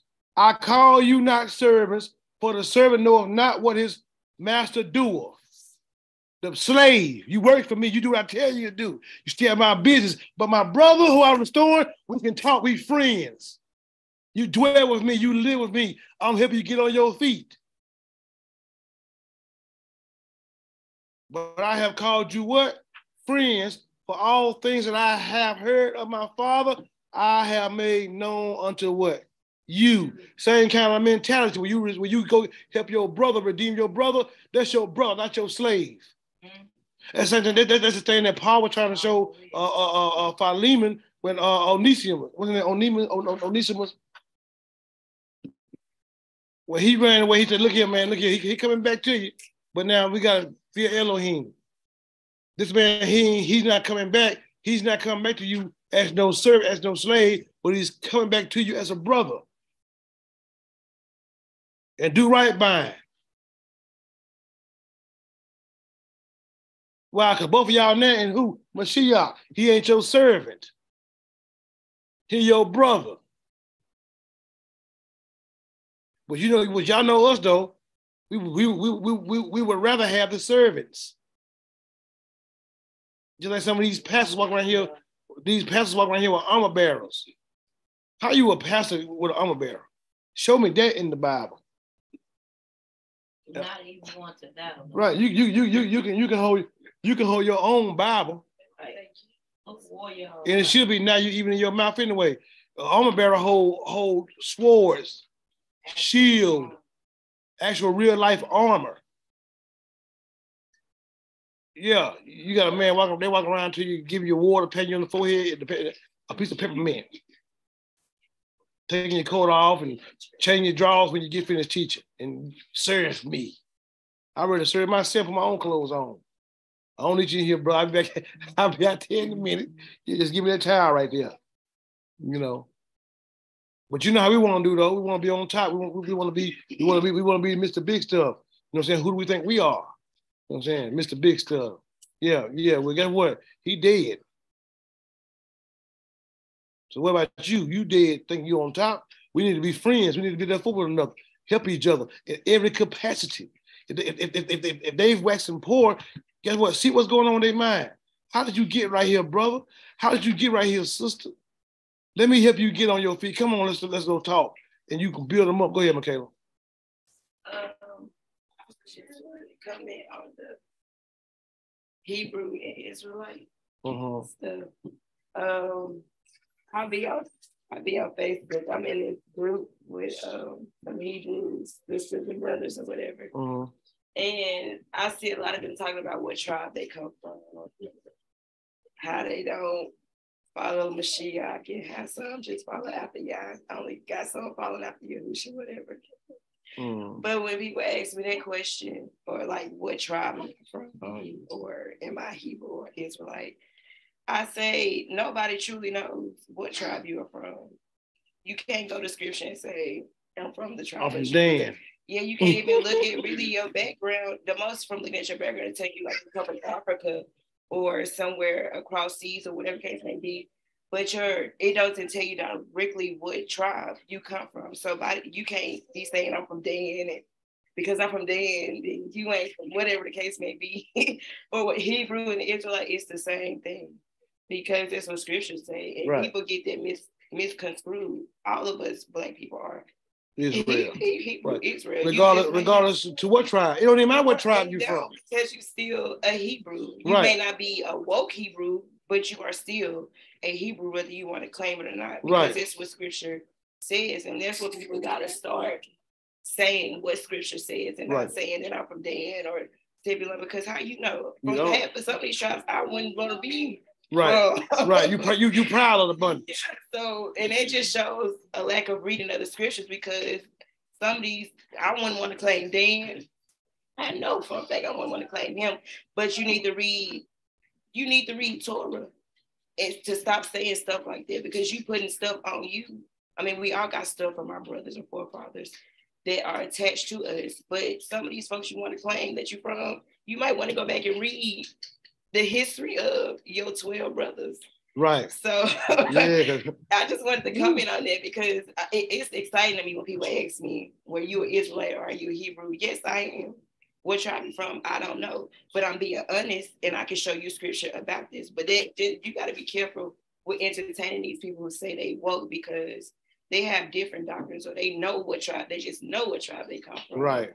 But that's how you mess folks up. That's why you got certain camps and false teachers or whatever, but we all Hebrew or Israelite. But yeah, you got to come on with it. People pay attention, because we so woke, but we really ain't, because we don't read what scripture says that we truly are. Right. Praise Yah. True.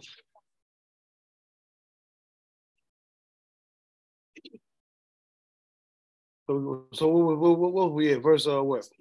48? I did it. Who am I now? 50. Okay. And he shall. Do we have any comments? Anyone on Zoom? I'm okay.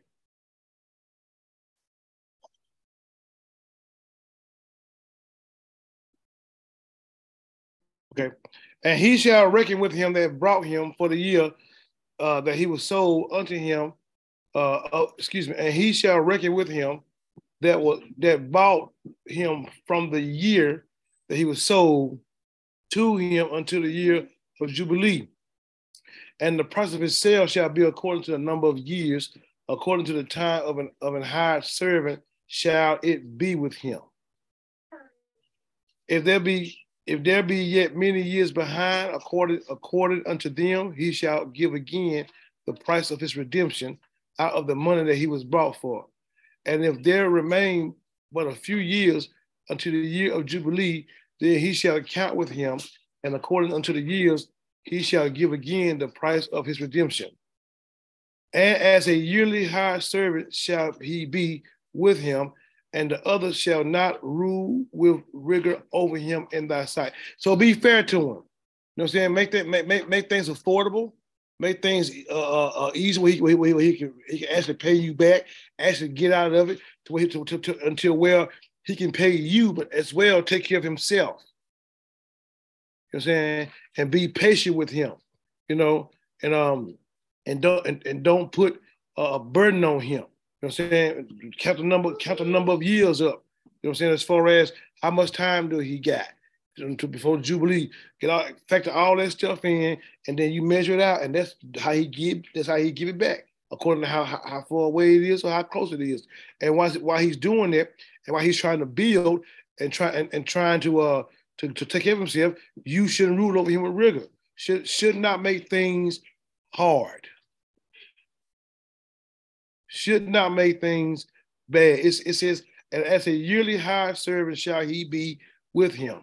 and the other shall not rule with rigor over him in your sight, saying that the Gentile master that he tied himself to, or the stranger in that land that has become got got money and he don't have anything, he still cannot rule over him with real. You cannot even allow that to happen.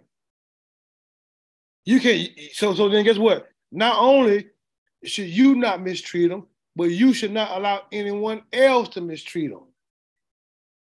But everyone should be able to be taught to have compassion and love for their brother, regardless of who they are. You shouldn't mistreat them. Don't let anyone else mistreat them.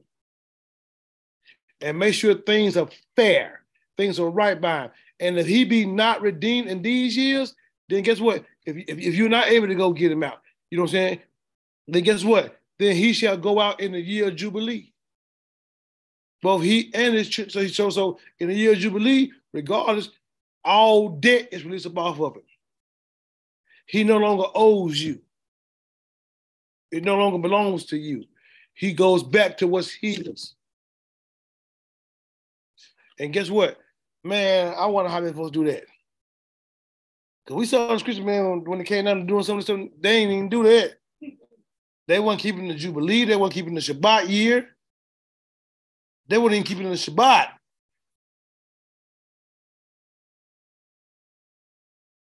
Think about that. Go ahead. Question on this. Mm-hmm. It's in Exodus. We also talked about the servant. Thinking the servant, and you know how like when he worked for him for so long or whatever, and he gained all this stuff, and he might get married or whatever, have children in that master's home. Right. And whenever his debt or whatever worked it off, He decided he want to stay there? If he decided he wanted to stay there, he could. But if he decided that he wanted to go, I think he had to keep whatever he inquired there. Right. Does that go tie in? A bondman? Yeah, so it wouldn't. A bond servant and a hired servant ain't the same. So a bond servant is a slave. Right. A hired servant is somebody who just works for you, right, like an employee. Okay. So the one who's gonna stay there and treat him on that person, that's a bond servant. Okay. And he chooses to stay there. So he put an earring in his ear. Right. Okay. Thank you. Mm-hmm. And which just following up what Pastor Dalla had said, and when we read the scriptures and actually look at it, the one who had acquired a family from that particular master's, I'm gonna just say vineyard, and they had children. It rightfully all that belonged to that particular the master, right? Not unless the one who was hired or that servant that was hired chose to stay. And the earring and the piercing of the earring mean that it's just like being bonded, forever. And all that belonged to them became that master. They can have it, or he could release them. And what I thought was amazing when we did this study 2 years ago, that you had, was it Abram? That was such a blessing or kind to his servants, or was it just an example to where they wanted to stay? Example. Yeah, but Abram was a good dude, though. And you do see within Scripture how most of their servants, from bond servant or hired servants, were blessed and chose to stay. And they reap benefits. You kind of see where Abram did do what he was supposed to do. I never heard him and Lot had a struggle, but I haven't seen, and maybe somebody had. Eleazar. Yes, and him and Eleazar, but everybody else, you hadn't heard a big complaint about the struggle in between their servants and their communities that they brought together, because I believe they did pretty much which was right, which was what we're reading here. They probably did right by their people. Right. Right. For unto me, the children of Israel, what? Are servants. For unto Yah, the children of Israel are servants. We are bondmen too. We belong to him. Because he's the one who redeemed us. out of servitude, out of bondage. He brought us out of servitude. Don't want us to go back into servitude. You know what I'm saying? For unto me, the children of Israel are servants. They are my servants whom I brought forth out of the land of Egypt. I am Yahuwah, your mighty one. Let's go look at some of y'all real quick. Let's go look at the Besorah. What was that? Let's go to Isaiah. What was that? Isaiah what? Mm-hmm. You going about it made me think about what Paul saying to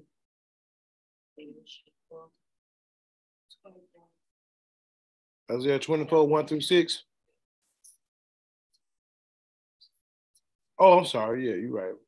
Let me go over. I got to finish these verses first. Sorry, y'all.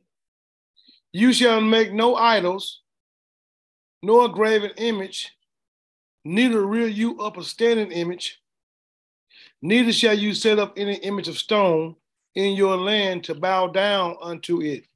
For I am Yahuwah, your mighty one. You shall keep my Shabbats or my Sabbaths and reverence my sanctuary. I am Yahuwah. So now Yah tells us through Moshe, you shall make no idols. Can I tell y'all something? The cross symbol that they have in Christianity, that's an idol.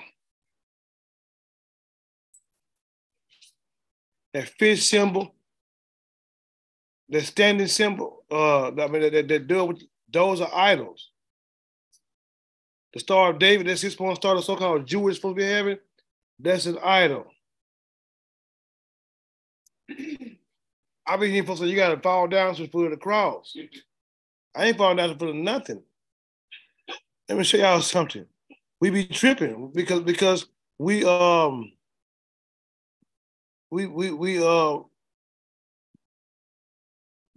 make idols. What was it? The greatest Deuteronomy 6. When Moses said that when he talked to them, but when he spoke to, okay, y'all, let's read something.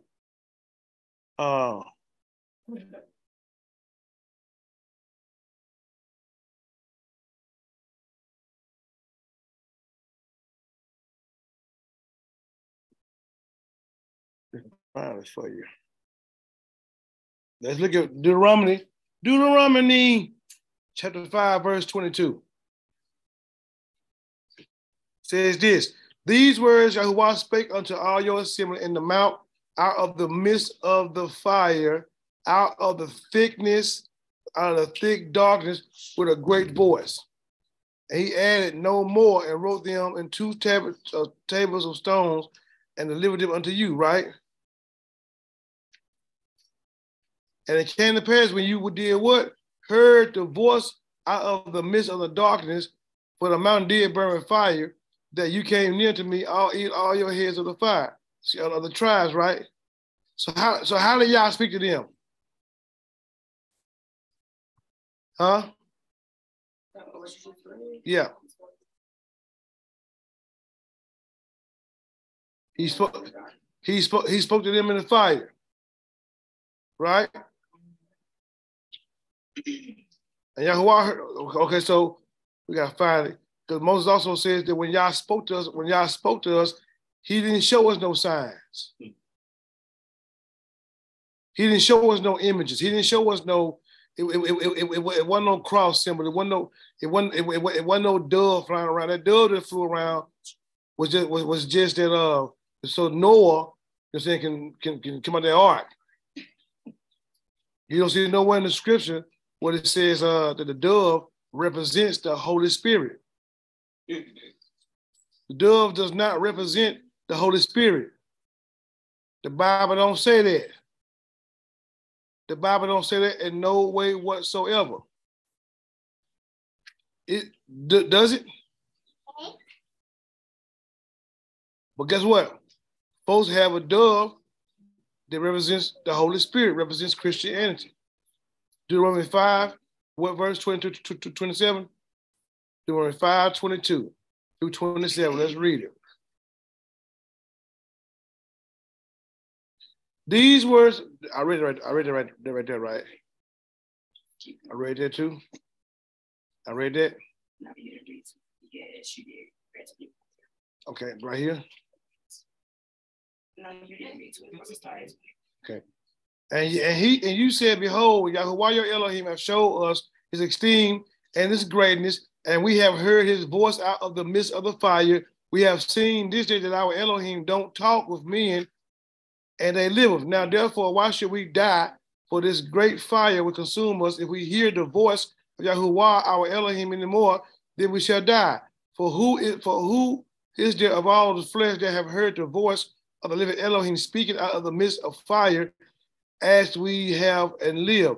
Go down near and hear all that Yahuwah our Elohim shall say, and speak thou unto us all that Yahuwah shall speak unto us, and we will hear it and do it. That's Yahuwah. That's just some of it, because he also states in the same book that when y'all spoke, you didn't see nothing. You didn't see nothing. You heard. So guess what? When we get beyond hearing, when we get beyond the word of Yah and start doing things like making idols, images to represent something, guess what? Now we seeing. Now it's called idolatry. Now you're wrong, because you're making things out of visual instead of you doing what you're supposed to do. Guess what? Even when you don't help your brother, you are. Stubbornness is as what? No, rebellion is as a sin. I see. Give me 1 second. Rebellion is as a sin of witchcraft, and stubbornness is as what? Idolatry.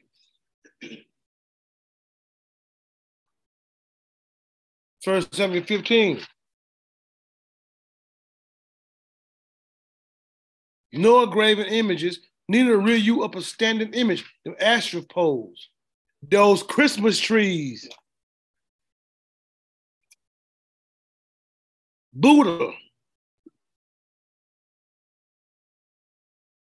Neither shall you set up any image of stone in your land, to bow down unto it, to begin to worship it.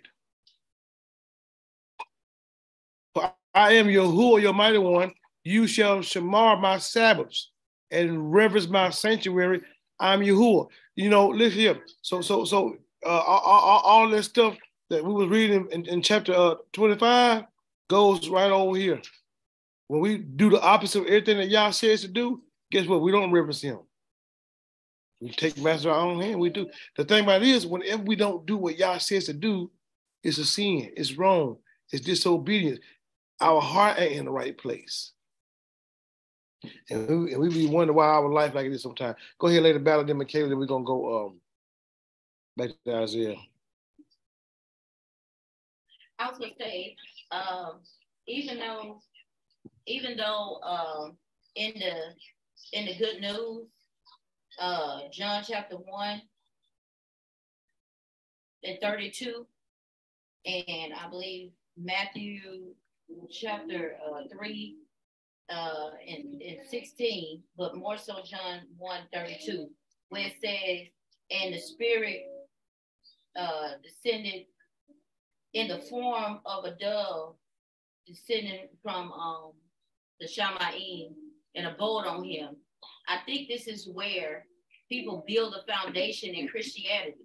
Just like if you research the fish symbol, and it's a lot of talk in Judaism and in the Jewishness of the scripture, of what we see modern day Jews, they use the fish symbol a secret way that they would sign, you know, different passages, in-home studies to communicate. But that doesn't mean that Yah ever commanded for them to do it.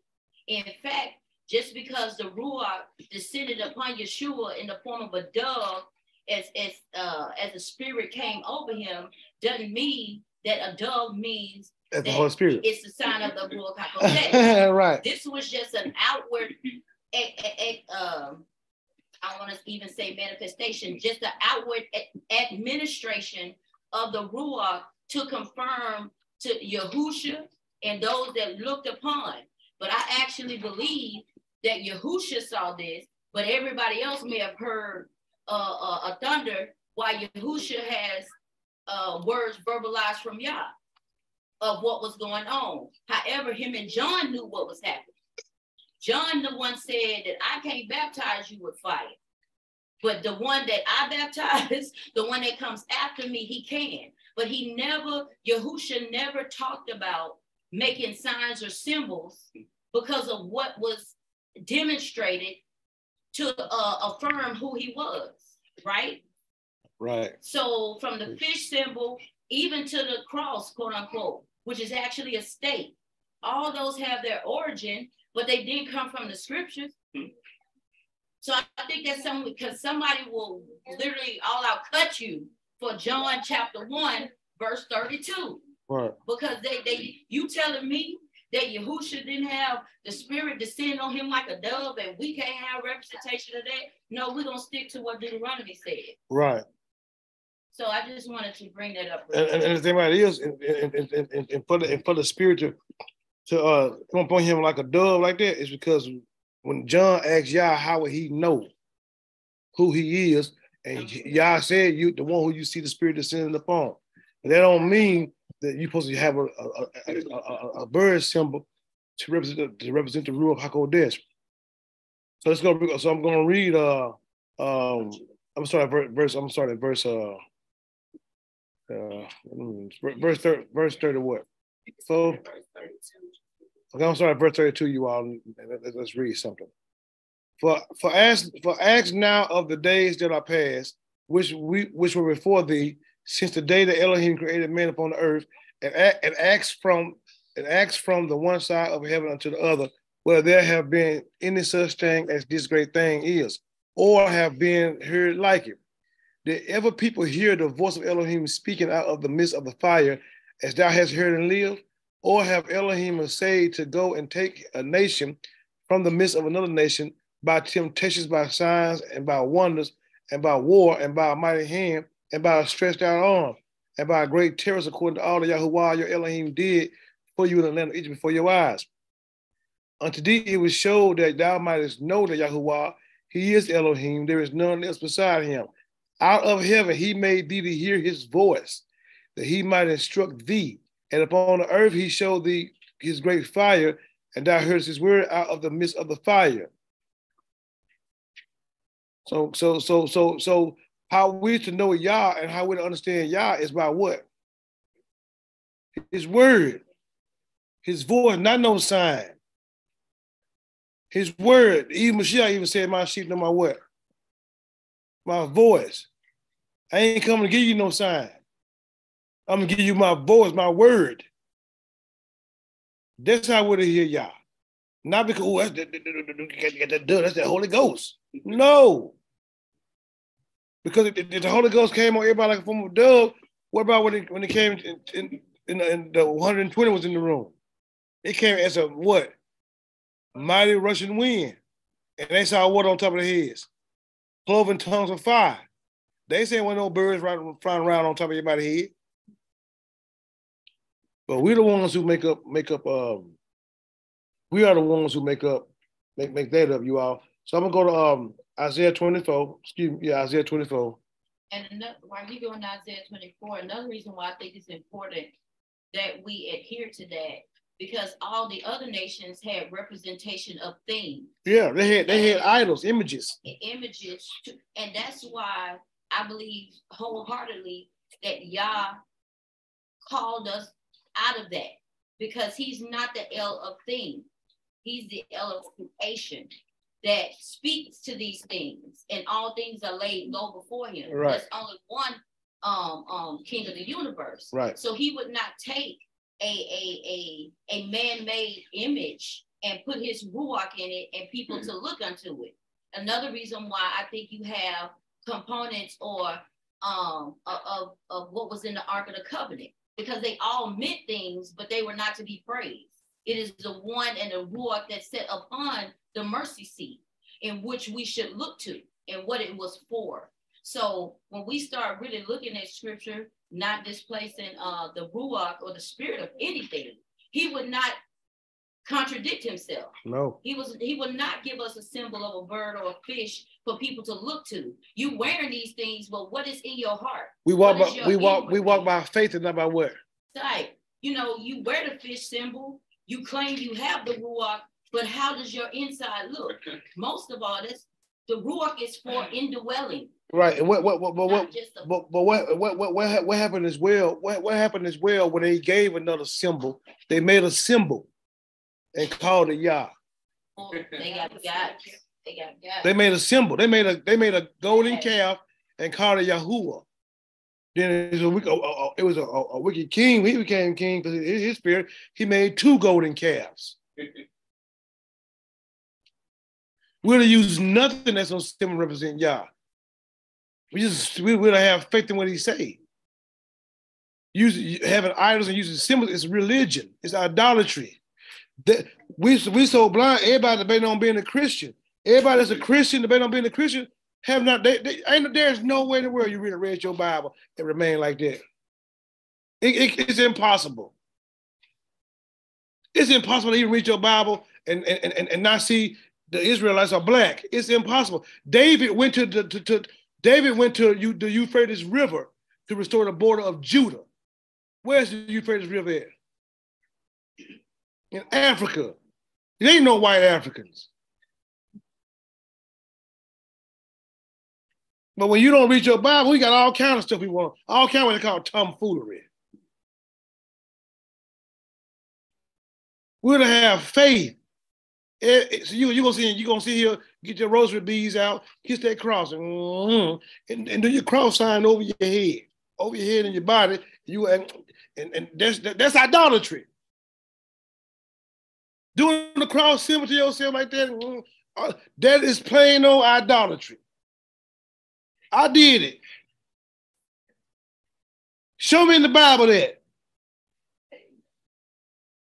These are the things that hinder us. Christian, if you're a Christian, you don't honor today's Shabbat. You honor Sunday. Even in their song, Sweet Sabbath had no end. Every day gonna be Sunday, howdy, and never goodbye. That's not in the scripture. Nowhere. No. Because we need to, for real, think about it. Let's straighten up. Let's straighten up, you all. Children, let's straighten up. What verse we on 1 through 6? Behold, Yahuwah make the earth empty, and make it waste, and turn it upside down, and scatter abroad the inhabitants thereof. And it shall be as with the people, so with the priest, as with the servant, so with his master, as with the maid, so with her mistress, as with the buyer, so with the seller, as with the lender, so with the borrower, as with the taker of usury, so with the giver of usury to him. The land shall be utterly emptied and utterly spoiled, for Yahuwah have spoken this word. The earth mourneth and fadeth away. The world languisheth and fadeth away. The haughty people of the earth do languish. The earth is also defiled under the inhabitants thereof, because they have transgressed the laws, to change the order. Wait a minute. They have transgressed the laws, changed the ordinances, and broken the everlasting covenant. Therefore have the curse devoured the earth, and they that dwell therein are desolate. Therefore the inhabitants of the earth are burned, a few men left. Because they did what? Transgressed the covenant, broken the law, like we do today in today's time. When you don't help each other, when we don't beat up for each other, like Yah says, guess what we do? Transgress the law. We start doing things in our own, how we think by our feelings.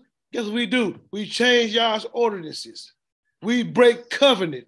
When you do wrong and you don't try to fix it, you break covenant. You go against Yah, and you wonder why your life is like it is. Most of our life like it is based on us just being simply disobedient. It's like all of us want to say we love Yah, but you got a problem fornicating. And I ain't just talking about the young folk. I'm talking about some of y'all old women and old men too. You got old hoes, men and women, loose,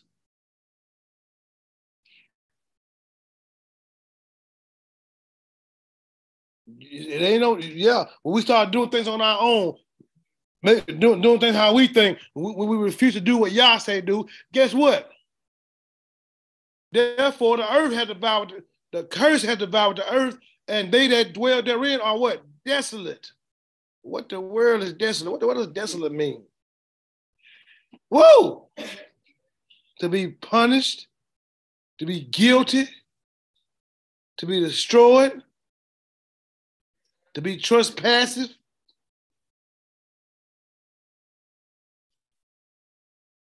And guess what? You burn for that. The thing about it is, you all, we don't pay attention. You know why? Because we both so thrive by our feelings. Your feelings need to submit themselves. It's just like this right here. It is. Your feeling, your soul can be referred to as feminine, female. So your soul don't lead you, it follows. Your soul submits to your spirit. Your spirit has your body doing things, and your soul is in agreement with it. Here's a good example of submissiveness. Casting your cares on Yah. Your soul is referenced to as a female. So when you start going through trials and tests, you start feeling the effects of it. You start feeling hurt by it. You start feeling oppressed by it, and you and your feelings, guess what? You are to go to Yah in prayer and express your feelings to Yah. Cast your cares upon him because he cares for you. And the moment you express your feelings and when you're into Yah, then once you get done communing and praying to Yah, you get up and you go, you submit.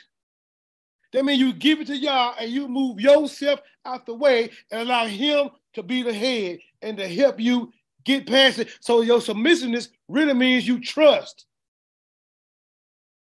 Really means you have faith. So you're going to respect what he says as your leader, and you're going to move yourself away and allow him to be who he is. It's the same thing when it comes to a woman and her husband. A woman is to come to her husband and to express everything she's dealing with, and her husband is supposed to shut his mouth and listen.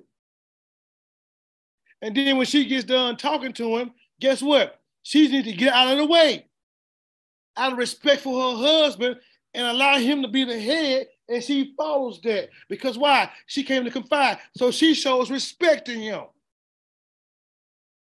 And in return, he submits to her. He honors her. So we submit what? One to another. We yield ourselves. But when you get back up off your, like Moses did, when you get up off your knees and you still mad, you still in the flesh, you have just shown a sign of being unsubmissive. And you go strike the rock. So you being unsubmissive is a lack of faith. We think being submissive means that you lower yourself and I tell you what to do. No, it means none of that. It's actually a place of power. It actually allows you to allow the person to walk in their role. Because a man got to submit to Yah as well. He got to get his feelings under control, the female part, and be led by his ruach as well. But many of us be led by our feelings. We super unsubmissive. You got all these men talking about how women should submit to them, and they don't even submit to Yah. And they want to call her Jezebel. Well, then you Ahab.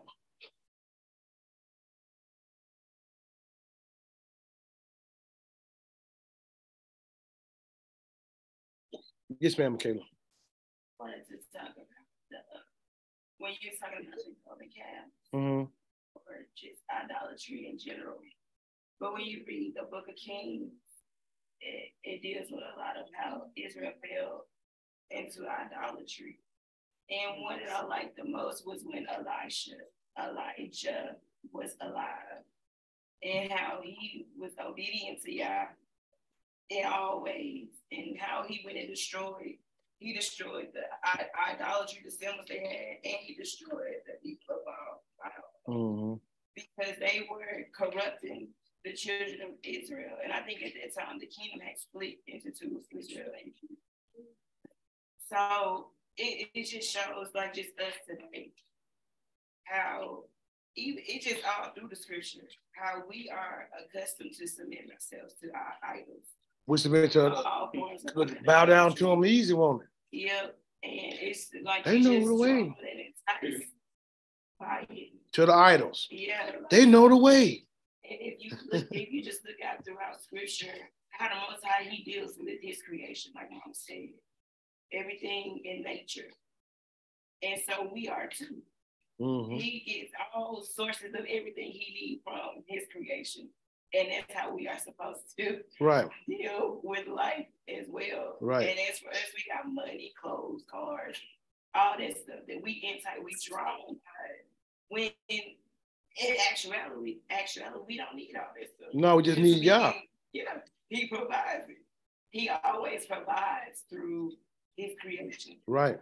And if we submit ourselves to Him, He provides for us that way. But we just get drawn and enticed by what the world got. Right. And we fall every time. That's why we lack for certain things. I can't have the things that we want because we just work so hard to go get it. And you wonder why people be older and can't have the things that they want. Right. It's because we submit ourselves to idolatry, whatever the form you want to put it in. Right. The earth is yours and the fruit is yours belong to Him. So, but that's how our mind go. And sometimes we be wondering why. We wonder why our life is like it is sometimes. We wonder why things become difficult. Because look at us. And here it is. None of us never take our time. Many of us never take our time to try to really do a self-examination to see where we are. To see if our mind is like this. We're gonna automatically make ourselves right and make whoever tells us that our mind is like that wrong. Because we just don't want to, submit to the will of y'all. That's John 13, beginning at verse 12. Going to 20, let's read that. We're going to do today. We're going to do 1 Samuel, y'all. We just got started late today, so that's why we're on so late. John 13, 12 through 20 says, so after he washed their what? Feces? Now, let me tell you, let me read the verse and I'm going to say so. So after he washed their feet and had taken his garments and was set down again, he said unto them, know ye what I have done for you. Now, we're going to read in a second, continue reading this in a second. But, that's a sign of humility, a sign of being a judge. Anybody, wash somebody's feet. Now we do Passover and then we do the Memorial Supper. The day before Passover, right? Now, I have washed some feet. I've seen some toes. Razor toe. I'm trying to look here. Some people's toes cut you side. Look here, it will cut you. Some folks feet you be scared to touch. Some folks stink in between their toes. Some folks, got a little cut up under their toe. That's called athletic feet. Some folks got bunions. Toes look like a hand turned to the side. Toes look like a whole hand with 5 fingers on it. Some folks got big old knots on the side of their feet. You know what I'm saying? Some folks got horns on the side of their feet, on their toes. Some folks got on the bottom of their heel extra meat. And my point is that some folks' feet be seeming like it's, you don't want to touch. But guess what? It don't matter how their feet look. It's a form of humility in spite of how it looks. And I think washing somebody's feet is amazing because it shows you humility. It shows you that regardless of how their feet look, regardless of how natural, whatever you think, that in humility you are still to be there for one another, period. Let's look at this. So verse 13 says, you call me master and Lord, and you say, well, for so I am. If I then, your Lord and your master, have washed your feet, you also ought to wash one another's feet. Right? For I have given you an example that you should do as I have done to you, because I done washed your feet. You don't know, some of y'all don't know how Peter's feet look. Y'all don't know how Peter's feet look. Peter was a fisherman. Him, James, and John. Then they over there in Jerusalem. It's hot over there. You don't know what Peter's feet, man. Y'all don't know how them men's feet was smelling. Them men have been walking all day long. He had to go find something. I don't see nowhere where they went to go take a bath. They walking on week. They going to prepare for the Passover. So you don't know the condition of these people's feet. And Mashiach didn't even know. And Peter was like, well, you ain't got to wash my feet. Was Peter saying that because he didn't want Mashiach to humble himself, or was he just saying because his feet probably stank? I'm just asking. I ain't saying either one. But you don't know what Peter's mind said when he said that. You don't know what you read. Some folks will take it as, man, when Mashiach was bigger than him. Well, probably. But how do you know he didn't want him to wash his feet because his feet probably stank? Or his feet probably was ugly. He didn't want him to see his feet. You don't know. But he told Peter, well, if I don't do this, then guess what? You won't have no part of me. But even after that, we got to wash each other's feet. For I have given you an example that you should do as I have done to you. Be there in spite of. Verily I say unto you, the servant is not greater than his master. Neither is he that is sent greater than he that is sent him. You're not greater than me, just like I'm not greater than y'all, is what he was saying. I have to be in humility to wash your feet. You wash each other's feet. You know why? Because Abraham washed y'all's feet. Genesis 18.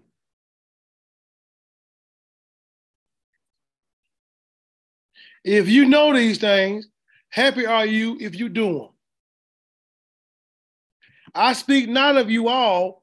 I know whom I have chosen. I ain't talking about all y'all, because I know who I have chosen, but that the scripture might be fulfilled. He that eateth bread with me have lifted up his heel against me. So even in washing your feet, you don't do it out of deceitful, you do it out of humility. Because I ain't talking to all of y'all. Because some of y'all gonna do it for the show. Some of y'all gonna do it for the crowd to make it look like that you really with this. But I already know who I've chosen. So guess what? You can't even fake it with me. You're washing the feet not as an outward show, but as a form of humility of being there for one another. Now I tell you before it comes that even though I know all y'all, you can't fake it. I know who's gonna give me. I'm telling you this before it comes. So when it happens, you already know I said this. But not just from Judas betraying him, but from even you yourself, when you faking the funk and you expose, you already know that, guess what, he already told you, that he know that you can't fool him. Oh, y'all didn't see that part, did you? Let me reread it to you again then. I know not of you all. I speak not of you all. I know who I have chosen. But that the scripture might be fulfilled, he that eateth bread with me have lifted up his heel against me. So you can all see the word gonna come to pass. And now I tell you before it come that when it's gonna pass, you may believe that I am he. Yeah, when you see that person that tried to fake the funk with me, they hid himself in for all along. And when they asked Judas where he was going, some folks thought he was going to get money because he left the bag. They didn't even know he was going to betray Mashiach. And even though that was deceived and that was food, because there was a brother who they thought, you know what I'm saying, was in it, you can't fool Mashiach. Because he already told you, go ahead and go and do what you got to do. And go and do it quickly. And many of us faking the funk, acting like we at a place where we know we really ain't. We ain't trying to be there for nobody. We ain't trying to help nobody. We ain't trying to lower ourselves to nobody. We ain't trying to walk in no humility toward nobody. We want to be on top. Wash my feet. Boy, I ain't washing your feet. You got a bunion on the side of it. You got a little extra meat up on your heel. I ain't even touch your feet. Man, you smell her feet. Man, I was over there watching Mary Bell's feet. And when I moved that pinky toe, I saw a little meat. Like her toe was cut. I ain't washing her foot no more. Woo, woo. I ain't getting it on my hand. Yeah, it's all about you. Verily, verily, I say unto you, he that receiveth whomsoever I send receiveth me. And he that receiveth me receiveth him that sent me. Peep this. Listen to that. Whoever I send. Let's go back to the Torah. It's simply saying the same thing. That when you see your brother waxing in poverty You're supposed to receive him and help and be there for him. You receive, if you receive me, you receive him. If you walking in Yah's Torah, walking in obedience, then you will do what Yah says. If you don't do what Yah says, you ain't going to be able to receive him nor me. If verily, verily, I send to you, he that receiveth whomever I send, whoever the Mashiach sends to you, whoever is right there, that Yah, listen, look here. I tell you what, I can show it to you like this. Remember when the Apostle Shaul got kicked off his beast? And Mashiach was like, Paul, who are you, master? Why thou persecutest me? Who are you? I'm your whom you persecute. Don't kick your foot up against the priest with it, right? Push him off his beast. What happened to Paul when he got pushed off his beast? He became blind, right? So then, did not Yah call somebody to tell him to help Paul? And the same person that Yah told to help Paul was hiding from Paul to him and told Yah, hey, this man crazy, man. This man killed folks. This man been killing us. Look here. Everybody looking trying and you want me to help him? The one who was once a killer, now he blind. Now he overtaken in the fault, you know what I'm saying? And I'm thinking, you know what I'm saying, because he's blind right now, he being judged for hurting us. But he is only blind, so y'all can show him that he wasn't seeing right. And he gonna use the one who was hurt to move them scales off his eyes. But guess what? If you can't help him, he gonna still remain blind. But here you is trying to doggone care about this man trying to help. No, you supposed to go help the roughest foot. Paul was an athletic foot. He was the one that was stinking sand with the button on the side.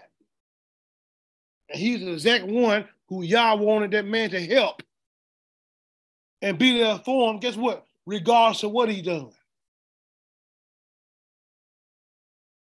And if you receive him, then you receive Mashiach. Because guess who sent him? Oh, my bad. We don't think that y'all gonna send the rough, rugged, and raw. Then, huh? He gonna send the pretty one with the flowers, smelling like flour. No, whomsoever I send receiveth me, and he that receiveth me receiveth who? Yeah. So guess what? Your obedience is required on this thing, ain't it, man? You doing the will of Yah to restore your brother is your way to be blessed. You doing the will of Yah by receiving your brother is your way to gain favor. So y'all know what? It ain't about how much money you give in the offering. You're going to give in the shall be given to you in good measures. You know, press down, shaking together, and running over shall men give it to your bosom. It ain't just about money. Yah will make your life flow in abundance in every area if you just walk in his commandments. You don't see nowhere in the scripture where the Most High said you got to be a millionaire and have $1 million to be able to be rich. All you got to do is be obedient. You can be so obedient to Yah and walking in his righteousness that when you have a need, the Most High tell you to go fishing. He said, look here, I tell you what, you struggle like that and you got to pay this, then relax, go fishing. And when you go fishing, the first fish you get out, I'll tell you what you do. When you open his mouth, he's gonna have a coin in it, and you're gonna be able to pay all your taxes. But you got to go fishing. Yeah, you got to do the very thing that don't make no sense to you. Peter them ain't never seen. Peter them didn't see no fish. You know what I'm saying? Eat no corn, and then swim around in the water. But Mashiach is Yah's son. He knew the fish in the water with money in his mouth. And even though you can't see it, it's under the surface of the water, it's swimming around. Guess what? Your obedience, when you go on fishing, you relaxing, will allow you to be blessed. But you know what many of us don't want to do? We don't want to go fishing. No, we don't want to go fishing. You know why? Because opportunity look like overalls. It's too much work to be done. So many of us will miss out on the opportunity to be blessed because we don't want to put in the right kind of work. But anyway, I'm done with this lesson, you all, for the day. Hallelujah. We're gonna have time for 2 Samuel. So praise Yah, praise Yah. Let's pray, hallelujah. Almighty, we thank you for your mercy. We thank you, Yahuwah, for your compassion, your goodness. We thank you, Yah, for being so kind to us. Thank you for your word. Help us, Almighty, when we begin to see our brethren have need. We see our brothers, Yah, going into poverty. We see our brothers, Almighty, struggling. Help us, Almighty, to begin to pick up and go restore them. Not mistreat them, not make them slaves, not make them serve us in rigor, but to restore them. Give them the opportunity, Yah, to build. Give them the opportunity, Almighty, to be back on their feet, to take care of their family. Help to take care of themselves. Help us, Almighty, to show true love. And in saying that, Yah, help us to show love to the homeless, those who don't have food, those who don't have clothes to put on their feet, those who can't take a bath every day. Help us reach out, Yah, not just take them food, but provide opportunities for them to make it. Help us to provide opportunities even to give them jobs with Pest King. Help us to be able to provide opportunities, Almighty, to be there as we should, as you command. Help us to lower ourselves and realize we're no greater than the Master and Mashiach. You, Elohim, you are a mighty one that came down out of heaven, was born of a woman. You died on that stake for the world, for Israel and anybody that receives you. You are the exact image of the invisible Elohim. And yet and still, you came down here and you lowered yourself and you washed your disciples' feet, regardless of how their feet look, regardless of what they've done. Even Judas, the one who even betrayed you. Because your mind was focusing on doing the will of Yah. And guess what? He was falling. And you tried to help him as well. And even sometimes our mind, we can't help everybody, that we try to help. They still do the wrong thing. We still have to be obedient to you in spite of what they do, in spite of how they treat us. Even if they don't receive the word that you tell us to tell them. Help us to walk in humility. Help us to be able to love one another, to do your will, to not, Yah, look down upon one another, despise each other, or curse each other. Help us never to be like that toward our brothers. To follow the example of your Torah. Yah, we thank you for being so good and so kind to us. We give you the esteem. In the name of Yahushua HaMashiach, we pray. Hallelujah. Praise Yah. Hallelujah. YouTube land, we're gonna be back on here probably in about 30 minutes. YouTube.